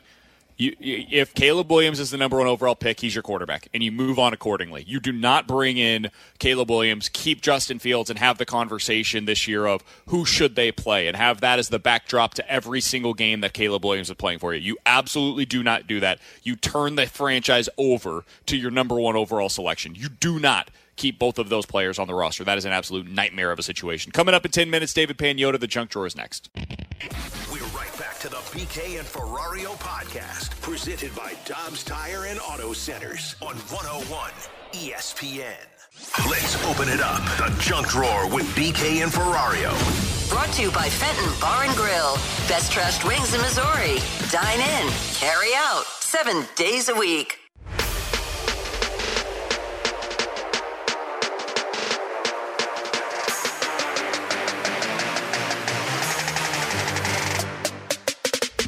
All right, let's dive into the Junk Drawer. Alex, what do you got for us? All right, guys, so I have something else to add to my list that I would like to label as psychopathic tendencies. Okay. A couple of things fall into this category. Yesterday? What'd you do? What'd you do? I didn't do anything yesterday. A couple of things fall into this category. I think people that don't carry cash around with them are a little bit of psychopaths. You Wait, carry don't or cash do? around? Don't. You carry cash? Yeah, I carry some cash, like emergency cash. I never carry cash. I think my wallet right now. I think people that wear bow ties have this a little bit. I think people that eat. I think people that eat popcorn where they put their whole hand in and pull a pile out. Yeah, or that. I'm there. Of course you do. Grant Francis is my new psychopath, ladies and gentlemen.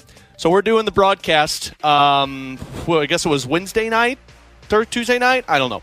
But anyway, Grant and I love ourselves some peanut butter M&Ms. Grant went to the break room, bought a bag of peanut butter M&Ms, and sat down and, well, he poured all of the peanut butter M&Ms out on the counter and ate them one by one. Oh, God. And I looked at the studio? And I looked at that man and I said, God. "That's how you eat peanut butter M&Ms." He goes, No wonder "What?" He's sick all the time. He goes, "What?" I said, "No, you pick them out of the bag and you eat them one by one." And Grant's like, "No, that's just what I do." Or you just pour a couple in your hand and eat them? Yeah. Nope, Grant just dumped them all out. And I think Grant felt the judging nature of myself. Well, he should have. Because he saw me looking at him like, what the hell are you doing? I saw the death stare from across the studio. I mean, honestly, though, like pouring them out is just more efficient. I don't have to pick up the bag, pour them into my hand. Just lay them all out and snag one by one. You pull one out. Sometimes those bags rip a little bit more than you want, though, and then they get everywhere. It's easier just to like pour them all out, set them in a pile, and just, do what you need to do. Grant, am I out of line here? No, you're not. Grant, I have no idea the last time that counter area you were sitting in has been cleaned. Oh, it doesn't get cleaned. That's what, and like, even if you did this at home, I think you're a little bit of a crazy person. Like, you just don't pour out all the candy. You just eat it from the bag. Listen, I'm building my immune system here, okay? Let me tell you something. Or pour it if you need to pour it out, pour it out like in a bowl. Yeah. Okay. I'm just making sure that I'm not the crazy one here. No, at home, I have no problem with pouring it out into a bowl. Oh, I absolutely do. Whatsoever. In the studio, buddy, we've got to make some changes. Hey, you know what? I am still alive. So it's true. He hasn't been sick since he did it. Let me eat my peanut butter M&Ms in peace. That's true. He's Grant Eat Francis. your grunts. That's Alex Ferrario. He is Tanner Hendrickson, and I'm Brandon Kiley. Coming up next, we've got David Pagnotta. He's got all kinds of reports, it feels like, on what's going on with the trade market. What does he see the Blues as realistically doing this year at the deadline? We're only a week away. We'll talk to him about it next year on 101 ESPN. We're right back to the BK and Ferrario podcast, presented by Dobbs Tire and Auto Centers on 101 ESPN.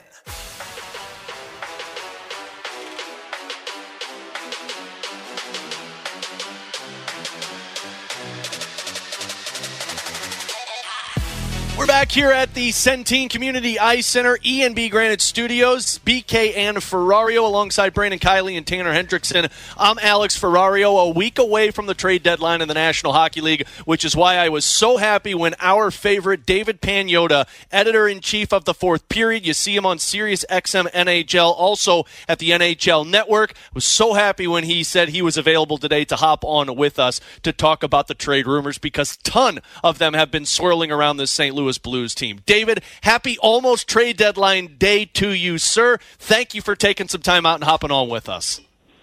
Absolutely. This is the silly season. This is the crazy time of year. Let's do it. Yeah, absolutely. So let's start with the Pavel Buchnevich stuff that kind of started coming out more and more as we've gone along here out of February and into March. What have you heard about the Pavel Buchnevich rumors? Well, this really started to transpire after, or excuse me, this started to get louder after, the team started to kind of go up and down over the last, 10 days, 2 weeks, 4 wins in regulation in their last 10 games, inadvertently for them, creating more distance from the Nashville Predators right now, who've passed them. They've won 7 in a row. They're 7 points up on St. Louis, even though the Blues have 2 games in hand. And it's allowed teams, or given an excuse for other teams, to call Doug Armstrong and say, hey, where are you guys at, and would you consider moving this guy? And I think the consideration is there if the price is met. And it sounds like, because he has another year left on his contract, he has some no-trade protection as part of his deal, it sounds like you're looking at a first-round pick, a top prospect, and an additional asset in order to pry Buchnevich out of St. Louis. Now, it could be a variation of those things. It could be 2 firsts and a pick. It could be, whatever is that's the equivalent in terms of value that St. Louis would want if they move this guy. Comes with a $5.8 million cap hit for what he's doing. And you look at, some of the offensive players available, he would jump and does jump right to the top of the list in terms of potential guys that could potential impact offensive players that could step into an environment and create that for a team in need of it. So whether it's a Vegas that wants to upgrade their offense, especially now with Mark Stone out of the lineup, or a Carolina that's looking around trying to add to their offense, and they prefer to go to shop out of the rental market to get a guy with term, which he has 1 more year on. So there are a few teams, Edmonton, of course, another one, looking to add up front, as well as the blue line. So there are options available. It's just a matter of, are these teams going to be willing to pay a price that's going to be able to convince Doug Armstrong to say, all right, this is what we need to do. David, we know everything is supply and demand, right? That's how the market works in any aspect of life, but especially as we get to this time of the year, as we approach the trade deadline. Is it fair to say the only legitimate top 6 wingers that appear to be available right now are Pavel Buchnevich and Jake Gensel? You could add you'd add probably Frank Vetrano to that list in Anaheim. He's having a career year numbers-wise, goal-scoring-wise. He's got another year left on his contract. Gensel's price tag in Pittsburgh is about the same that I just described for Buchnevich. The difference between the two, Gensel's a free agent at the end of the season, whereas Pavel's got another year on his deal. Vetrano, another year on his deal. No trade protection, but a much lower cap hit. Depending on how you view his teammate, Adam Henrique, if you view him more as a winger versus a center, and he can play both, and he's solid at the faceoff dot as well, he's also available. He will be traded. Henrique will be. It's not a matter of if, it's when. He will be moved. And then you look at, Vladimir Tarasenko, former Blue. He's out in Ottawa right now. He's a free agent at the end of the summer. He has a full no-trade clause, a $5 million clip. But Ottawa is willing to retain, and Tarasenko, what we reported this week, is willing to go to a contender. A little different than years past, when he was only considering a few different markets, moved to the Rangers last year.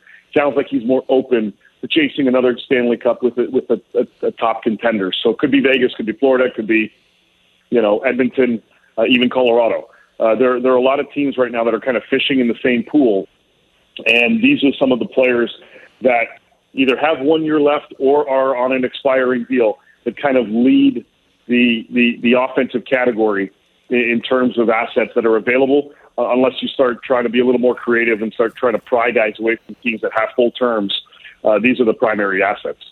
On a follow up on that, do you know what the status is right now with Jake Gensel in terms of his health? He's doing well. He's because of the timeline of when he was placed on LTIR, he's eligible to come off on the 10th, so 9 days from now. I believe he's on track to do that, but checking in, it sounds like he's healing well. He should be ready to go in and around that time frame. David, one more on Pavel Buchnevich before we move on to some other areas with the Blues. I've stated that if Doug's going to trade Buch at the trade deadline, the return has to include either someone who projects to be a top 6 forward for the Blues next season or someone who projects as a top 4 defenseman for the Blues next season. Now, I understand they might be young. There's still some upside, but that's who you're going after. Do you believe that the teams that are interested in Buch have those players in their system, whether it's NHL or in the prospect pool? Some do. I think Edmonton does. I think Edmonton's an intriguing one because they're willing to move their first-round pick. They're willing to move some of the younger pieces. Philip Broberg is available as a piece that they've been dangling on that blue line. Hasn't meshed or connected fully well yet at the NHL level with their system.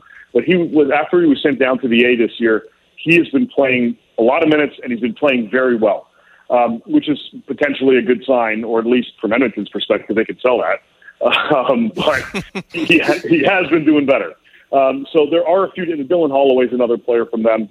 And then you look at some other teams that could be part of the mix. I don't know if, Vegas fully is there in terms of asset-wise, but there are some teams that do have some of those pieces that they'd be willing to kind of part with. And to your point, look, Army's not going to move this player unless he gets what he feels is top-tier value for him. So even if it's a first-round pick and a sub-tier prospect, it's not something that the Blues are going to jump on. They want to make sure if they're moving this player, they're getting the return that basically forces them to say yes. So as we're talking to David Pagnotta of the Fourth Period, you can follow him on Twitter at the Fourth Period, FOURTH spelled out Fourth Period. David, as you think about the likelihood of the Blues actually moving Buchnevich as we get closer to this year's deadline, how would you present the likelihood of that, given what you know about these other teams and how urgently they're looking to upgrade? I think there's more of a willingness to go after him over a Gensel, for example, because of that extra year on the deal. So I think from that perspective, it might give a bit of an edge to his side. But again, it's going to come down to teams being willing to pay a premium. And if you're truly looking for offense, and I think Vegas maybe more so than Edmonton from a top six desire, because Mark Stone is going to be out until I think at least May. That kind of changes things a little bit. I think from Edmonton's perspective, they would like to add, but they also want to add on the blue line. So they have to be cognizant of where their assets are going to be placed and how they're going to move things out. In addition to that, they're right up against the cap. So even if St. Louis retains on Buchnevich's deal, which I would be a little surprised, they're going to have to take a body back, or somebody from Edmonton is going to have to leave and end up somewhere else. Cody Cece's name is out there, Brett Kulak's name is out there on the back end, and Warren Fogle as well. And that may be a separate deal or a three-way, and that certainly complicates things. They got 7 days to figure it out.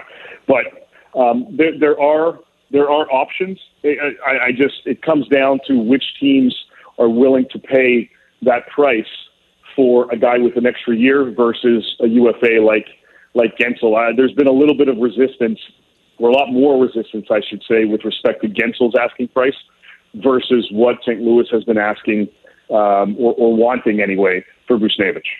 David, another player that we've talked a lot about in St. Louis, which makes sense because we see him all the time, but he has taken a dip this season, is Jordan Kyrou. Now, I don't know if the Blues even are interested in trading Jordan Kyrou, but do you think there would be interest around the National Hockey League if the offseason comes around and Kyrou's name is out there? Without question. That's zero hesitation. If Kyrou is available, there will be 31 other teams that will want to know what that price is and how they can make it happen. Like you said, rough season, hasn't really, ups and downs, maybe more downs than ups, but the kid's 25 years old.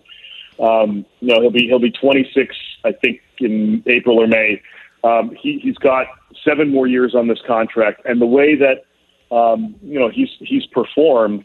Look, the numbers aren't as.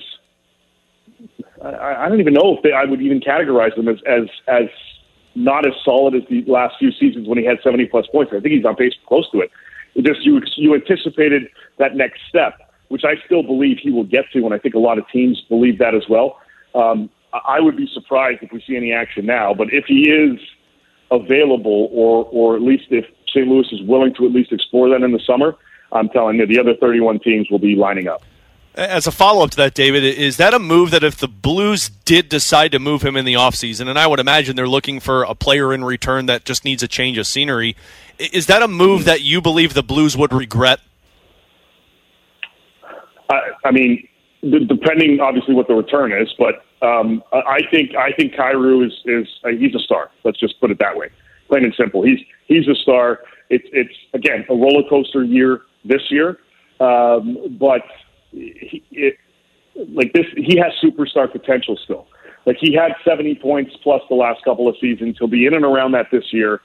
This is a guy that's going to be just entering the prime of his career once he, basically now till 30. You're looking at that star status without question for at least the next 5-6 seasons. That would not be, unless you're getting equivalent or better value in a move in this respect. And if they do move him, it would be a hockey trade, talent for talent. I don't think there's much of a desire to do it. And I think it would more or less come from somebody from the outside to say, look, we want to move this piece. We like that player in Jordan Kyrou. How do we make this work? I think that would be how this thing really gets initiated if it does ever get to that point. David, outstanding stuff as always. Again, truly appreciate you making some time out of a busy schedule to hop on with us. I'm glad we got you on now because next week sounds like it's going to be a little bit of a whirlwind. So enjoy the week of trade deadline, sir, and I know we'll talk to you post-trade deadline and going into the offseason here on BK and Ferrario. Sounds great. I appreciate it, guys. Thank you.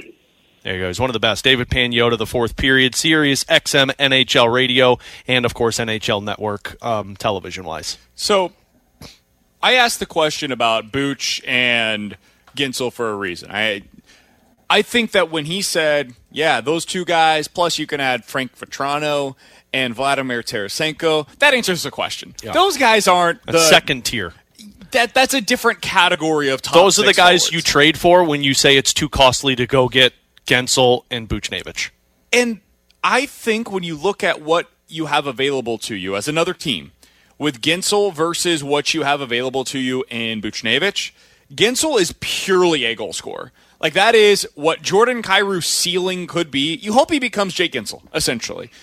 Gonna do nothing for you defensively, but hot damn, that guy can score some goals for you. That's it. What does that mean for you in the postseason? Because we've seen this, Alex, as the games get a little bit more in terms of the intensity, those kinds of guys sometimes can fade off to the side. I don't think Buchnevich is that way. Buchnevich is not afraid of a little bit of contact. He's a guy that's going to play the full 200-foot game. And so between the extra year of contract status that he has and the value that he has in terms of fitting into whatever situation you want to put him into, I think it makes Pavel Buchnevich the single most valuable forward that is available at this year's trade deadline. And if I'm Doug Armstrong, that's how I'm selling him.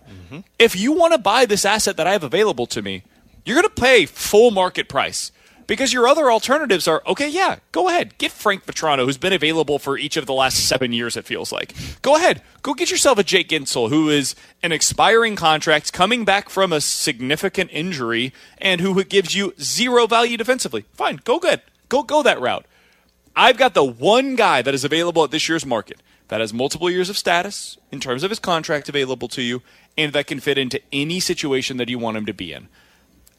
That is a huge asset to be able to play at this year's trade deadline.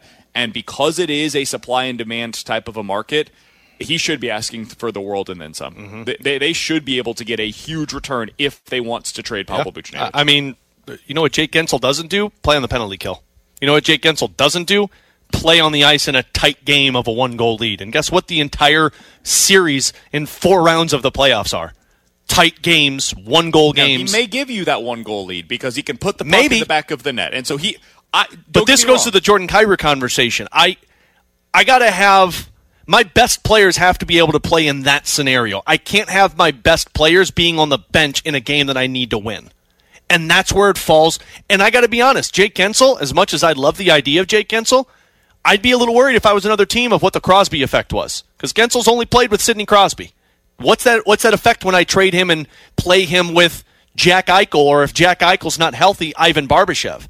Is it the same? It's the Calgary situation with Huberdeau. Whereas I know for a fact Pavel Buchnevich 2 years ago scored 30 goals playing on a line with Ryan O'Reilly and Robert Thomas, who at the time weren't superstars. I know for a fact that Pavel Buchnevich plays on the penalty kill. Which makes those around him better. Absolutely. Whereas we don't know if Gensel is that guy or if he's a guy that is a product. I think he's a good player no matter what, but could he be, in terms of his goal-scoring ability where it is right now, could he be a bit of a product of the system, the situation in which he is in? I think we've seen that here in St. Louis where we all thought, okay, Torrey Krug is the reason why that Boston Bruins power play goes. The truth is, the situation was also very good. Torrey Krug, still a good quarterback power play.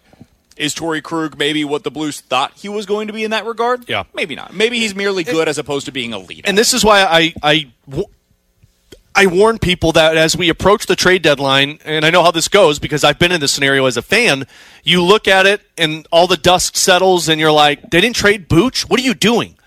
They didn't trade Booch because I'm not trading him for what David Pagnotta said. I'm not going to get a mid-tier prospect and a first-round pick and a third-round pick for Pavel Buchnevich. I will keep that guy at $5.8 million and try and win again next year with him. I disagree with him, by the way. I think the team to watch is Carolina. I think that's the team. I think, but I understand what he's saying. If you're Carolina, I'm not going to give up the farm for a player if I'll have a price if I'm Carolina, and if you don't want to do it, then I'll just go get the next level guy because you know that they're a system team. They're a guy like you could put Frank Vetrano on that, and at least you're going to get the scoring that you're looking for. Yeah, but what's that gotten them over the last few years? Well, nothing, in the postseason. And that's the problem. In the playoffs, players win, man. You need blue chip players, and I don't know if Booch is for sure at that level, but he's the closest thing that's available this offseason or this trade deadline to being able to get that guy. And the other thing is, like, man, they've got to put together a team for next year too. And some of this might be a situation where they're saying, okay, we've got Svechnikov, we've got Aho. Beyond that, what do we got? And how do we piece our team together around them? Because you have 4 other UFAs in your forward group and 3 other RFAs in your forward group going into this offseason. So having a guy that is cost-controlled, ready to go going into next year might be helpful. Martin Necas, by the way, is one of those RFAs that they could send to St. Louis. You don't have to worry about the contract status. You don't have to worry about extending him or anything like that. Give him up to St. Louis. We're replacing that guy in our lineup, basically 1-for-1. The money is not going to matter for them. They don't have to give up an extra draft pick for the Blues to retain salary. It is the easiest and best situation for both teams, in my opinion. That would be the one that I would be targeting if I'm Doug Armstrong, Carolina. See, Edmonton's mine. I believe Edmonton is going to be the team that's in the most desperation because you've got couple more years of Leon Draisaitl. You've got a couple more years of Connor McDavid, and they got to win. And they got a good defense with Ekholm and Nurse and Bouchard. They still don't have a goaltender, but it seems like the goaltending market's drying up now that Saros. Urgency-wise, I agree with you. I don't know that they have what Doug Armstrong's going to want. I think they do with Holloway and Broberg. Maybe, but I think they match the timeline of Snuggerud, Dvorsky, Neighbors, which is what he's trying to build this roster around. My concern would be if I'm Doug Armstrong, Joe, I want to do the Zach Dean thing again. Yeah. But I don't know if these guys are Zach Dean. Like, Zach Dean was a guy that was drafted 2 years ago, and you knew it was going to take time. Zach Dean thing would be Vegas trade again. You're getting a 29th overall pick in the draft. Who was the guy that you guys brought up in the commercial break? Edstrom with the Vegas Golden Knights. It was a proposed trade you saw. That guy was drafted last year, 32nd overall. That's your waiting 3 to 4 years. I think Holloway is a guy that is playing in the NHL now. He's just a fourth liner.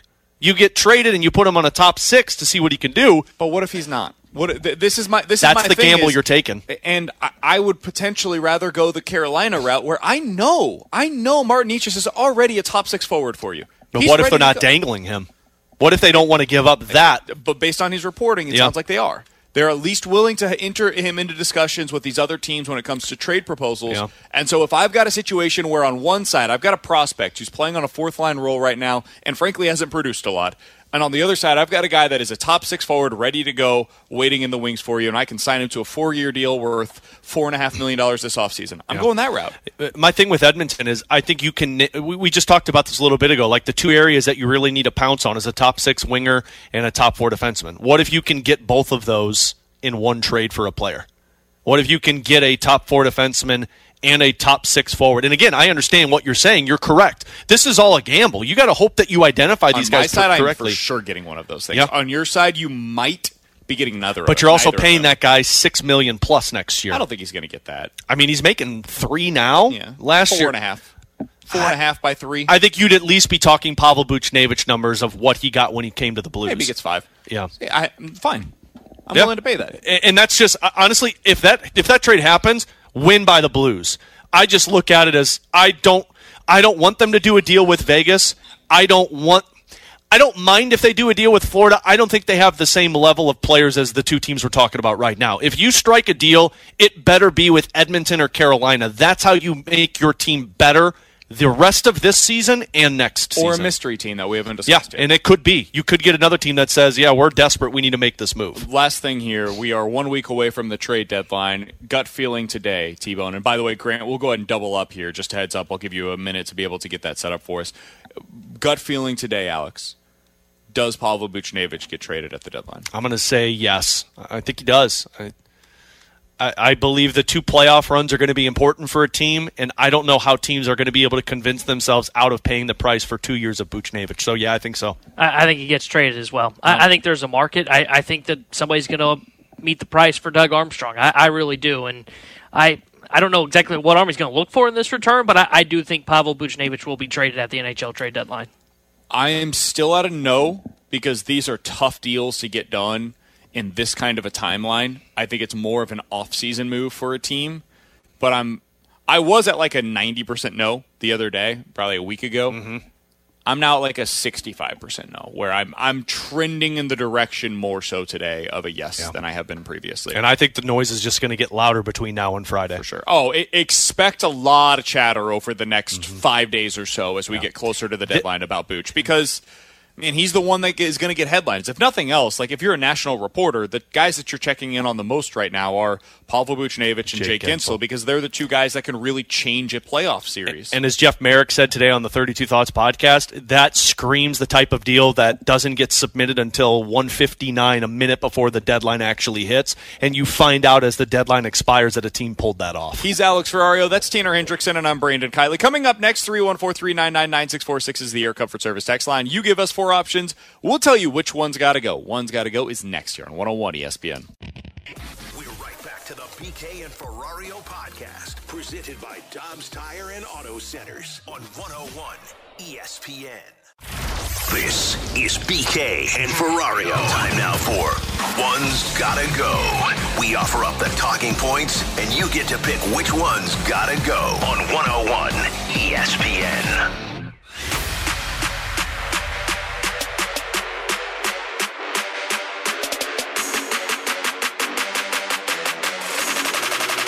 Count that big bang. He's Alex Ferrario. That's Tanner Hendrickson, and I'm Brandon Kiley. 314-399-9646 is the Air Comfort Service text line for One's Gotta Go. You give us 4 different options. We'll tell you which one's gotta go, and let's start with this because it's a beautiful day here in St. Louis, kind of. Neighborhood. One's gotta go. Ballpark food. A brat, a hamburger, a nacho, or a pretzel. Which one's gotta go? T-Bone, we'll start with you because I know you're a hot dog and ballpark food connoisseur. We know the brat stays. The nacho steak, because that could be like a good snack if you ate like before the game. The pretzel steak. I think it's the hamburger. It's totally the hamburger. I don't know if I've ever had a good ballpark hamburger. I don't know if that really ever belongs want a there. burger at Exactly. a ballpark. I don't know if it belongs there. So I would say the hamburger's got to go. I don't want to sit down and try and eat a hamburger in my seat while I'm balancing the thing on my lap. All the other things are easier. Nachos one hand, brat one hand. Exactly. Pretzel one hand, burgers 2 hands. Not doing it. I can't believe we're all in agreement on this, but it's the hamburger.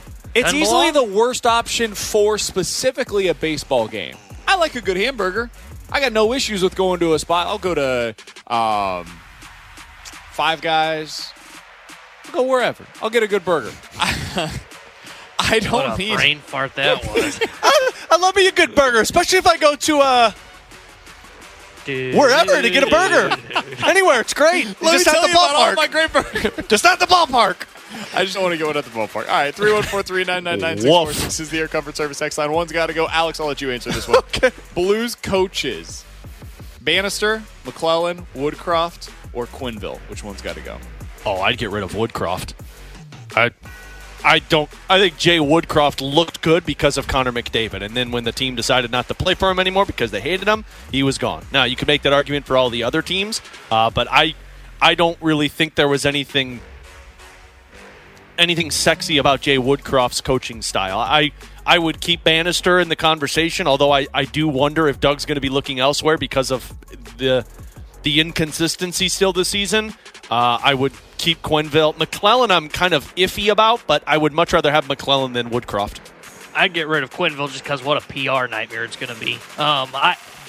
You guys know me, and some teams may say, hey, in the news is good news. Not this guy. I would not hire Quenneville because of the PR nightmare that would come with it. Yeah, I think that's probably the route that I would go as well. I just don't think that the Blues are it. The other thing is, like, you don't hire Joel Quenneville when you're not trying to win right now. Exactly. You hire Joel Quenneville when you're in a position where you're trying to, like, get yourself over the top, and you're willing to take the PR nightmare that comes along with it. You got to develop players, and Quenneville's not in this business to develop players anymore. Quenneville's in this business to win with a roster in place. If Edmonton doesn't get there this year, they're the type of team that says, you know what, it's time.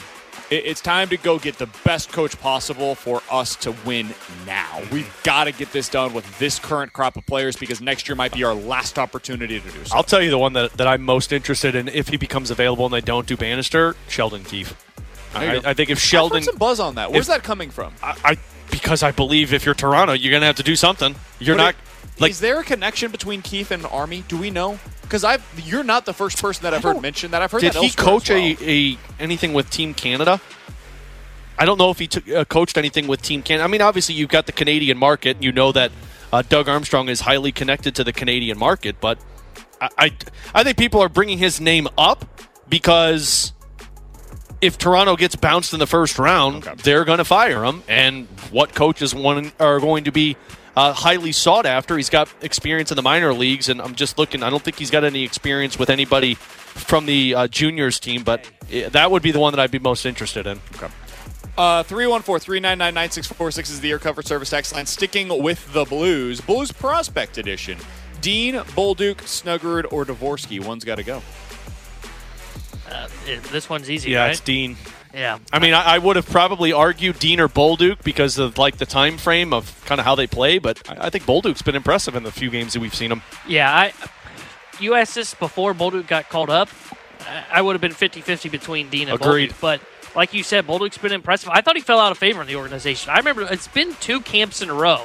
This past year's training camp and the year prior.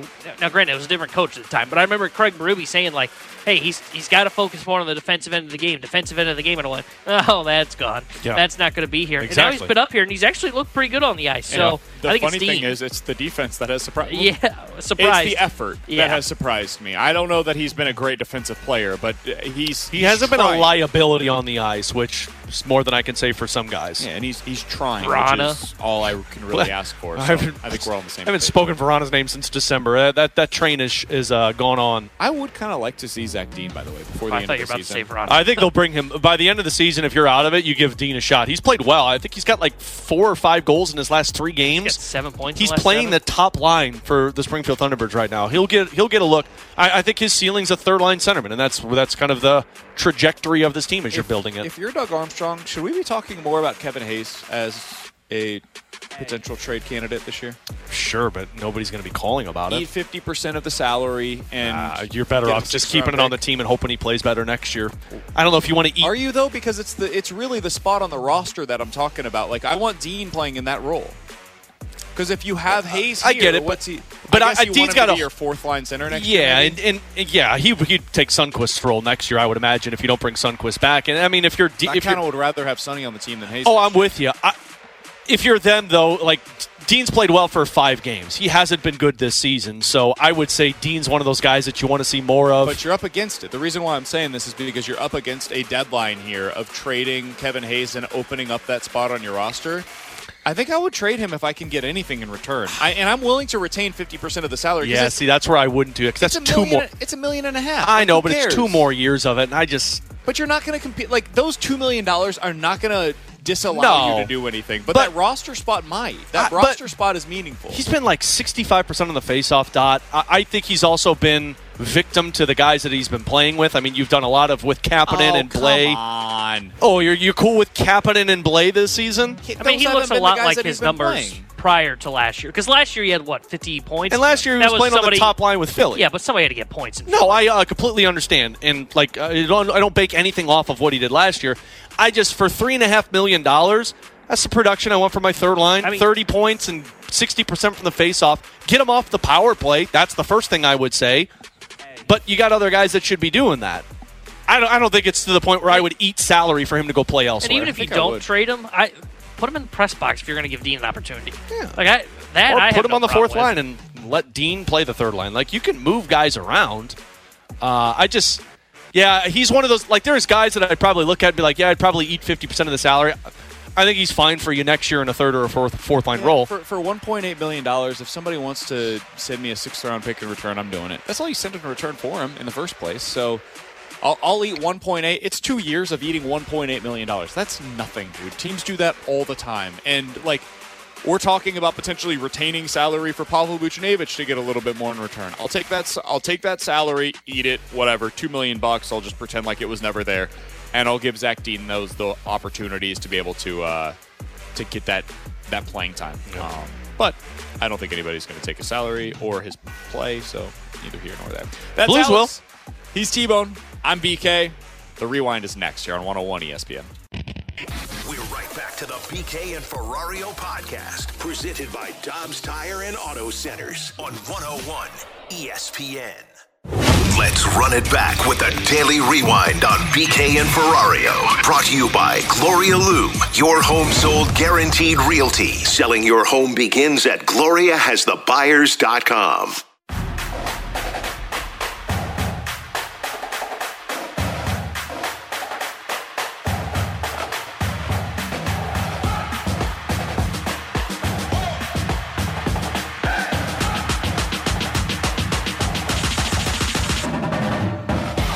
Alongside Alex Ferrario and Tanner Hendrickson, I'm Brandon Kiley. We've got Grant Francis doing a fantastic job for us, holding it back in the studio today because we are broadcasting live at the E&B Granite Studios out at the Centene Community Ice Center. Alex, if you missed any of today's show, people can check it out on the podcast page, 101ESPN.com, and the free 101 ESPN app is where you go to find it. It is all presented by Dobbs Tire and Auto Center. If you go there, you'll see the very beginning of our countdown of the 20 most important Cardinals for 2024. At number 20 on the list was Dylan Carlson. You can hear our explanation for that on the podcast page. Alex, much of our show today has been caught up in the Pavel Buchnevich trade market, as you would expect. Elliot Friedman earlier today was on the 32 Thoughts podcast, one of the leading analysts or insiders in the business, and basically said, hey, listen, the Blues are listening. There's a lot of teams out there that would be interested if he is legitimately available, but the asking price is going to be really high. He mentioned Edmonton, Carolina, Vegas, and Florida as the 4 teams that are most urgently looking for top 6 forward help in their top 6. Alex, if you're the Blues and you're setting the asking price, for you, what does it look like from one of those 4 teams? You're giving me your best prospect, whether it's a guy that's hasn't played yet or a guy that's in the minor leagues or has gotten a taste of the NHL. You're sending me a first-round draft pick, and you're going to send me some type of player off of your NHL roster. I gave you my trade proposition from the Edmonton Oilers yesterday, and that was kind of what David Pagnotta basically said. You're giving me a Holloway, you're giving me a Broberg, and you're giving me a first-round draft pick. And you're giving me something that is playing on my team the day after the trade deadline and is projected to be either in my top 6 forward group or top 4 defenseman group. And that's my starting price. You want to go beyond that, we can talk, but that's where we're starting this conversation at. And I don't think it should be anything less. So on a different note, we were talking during one of the breaks about some of the hurdles that the Blues have to clear in terms of the money that they have on their books right now, not just for next year, but for years to come. If you guys could have a do-over, a mulligan, and like the NBA used to have the amnesty clause where you could just get out of a contract essentially. If you could have one contract that you make poof go away into thin air, if you were Doug Armstrong, what would it be? You get nothing in return, but the contract disappears from your salary cap. That player immediately becomes a free agent. Who would that player be for you? I think it would be Falk. And I hate saying that because Falk was like a guy that I would say was in your core after last season. But Matt Kessel outplayed him in about 15 games. And at least Krug has been providing offense. Leddy has looked good in your top pair at times, although I do think you need an upgrade. And if Kessel's playing like that, I think he could be a top 4 player. I would look at that and be like, yeah, it might be best to open up $6.5 million to fix areas elsewhere and have that spot taken down by a rookie. That was my answer. T-Bone, is there a different one for you? No, I had Falk as well because I feel like most seasons he's been here, it's been disappointing, right? I know last year he was really good, and to your point, I think you were 100% spot on of viewing him as a core defenseman last year because I thought he was pretty good. Or 2 years ago, he's really good. Last year he was fine. At the end of the season, though, he was great. Yeah. But for the most part, I feel like it's been disappointment with Justin Falk. I feel like there's been more disappointing times for Justin Falk than there have been, that's a guy that you're glad you signed to a $6.5 million deal for the next 4 years. Yeah, he hasn't had a Colton Parayko type season where you look at it like this year and you're like, damn, that guy is helping you win. Yeah. They have $17 million and 3 no-trade clauses tied up into Nick Leddy, Torrey Krug, and Justin Falk. And there's your problem. And I would say that 2 of those guys exceeded expectations this season because I think Krug's played well, better than what people will give him credit for, even though I know he's like a minus 23. But he's brought more consistency to his game. And I think Leddy has been consistent for you. I think some of this is because Justin Falk has been injured, but when Justin Falk has played, it's been defensive liability, and you haven't been getting offense from him. Alex Pietrangelo, just worth noting, has 3 years remaining on his current deal. I'm sure it doesn't seem like Vegas is going to be buying him out, putting him into the minors, or allowing him to be exposed in a... You say he's only got 3 years left on his deal? After this year. It's been 8 years since he's been gone. This is year 4. Jeez. It's not like we're going to do any of that with Falk. No, well, they'll bring Petro back, at the end of his career and be like, oh, look, he finished here. A reminder, the whole thing was the no-move clause. And the only differences between the no-trade and the no-move is waiving a player, which they have not done, buying out a player, which they have not done, or exposing a player in an expansion draft, which has not taken place since then and is not expected to take place over the course of the next 2 years, which is when it would have to happen in order for you to expose Alex Pietrangelo. You know what's funny about us talking about the top left-handed defenseman with Colton Parayko and how it's an offensive driver? You guys have seen what Vince Dunn has been labeled as in the Seattle Kraken organization, correct? The guy that you decided not to Well, hell, and just imagine if you had Petro as your number 1 defenseman. And Parayko as your number 2 defenseman, and then have Vince Dunn and another. And look, I understand. Can we bring back Wallman in I understand living it. No, you don't need another forward. Listen, mistakes were made. Alongside Alex Ferrario and Tanner Hendrickson, I'm Brandon Kiley. There have been mistakes that have led us to this point. Vibrations. You guys have a fantastic weekend. Going well. We are looking forward to talking to each and every one of your bright and shining faces on Monday morning at 11 a.m. We appreciate you guys tuning in as we do each and every day here on BK and Ferrario. The Fast Lane is coming up next right here on 101 ESPN.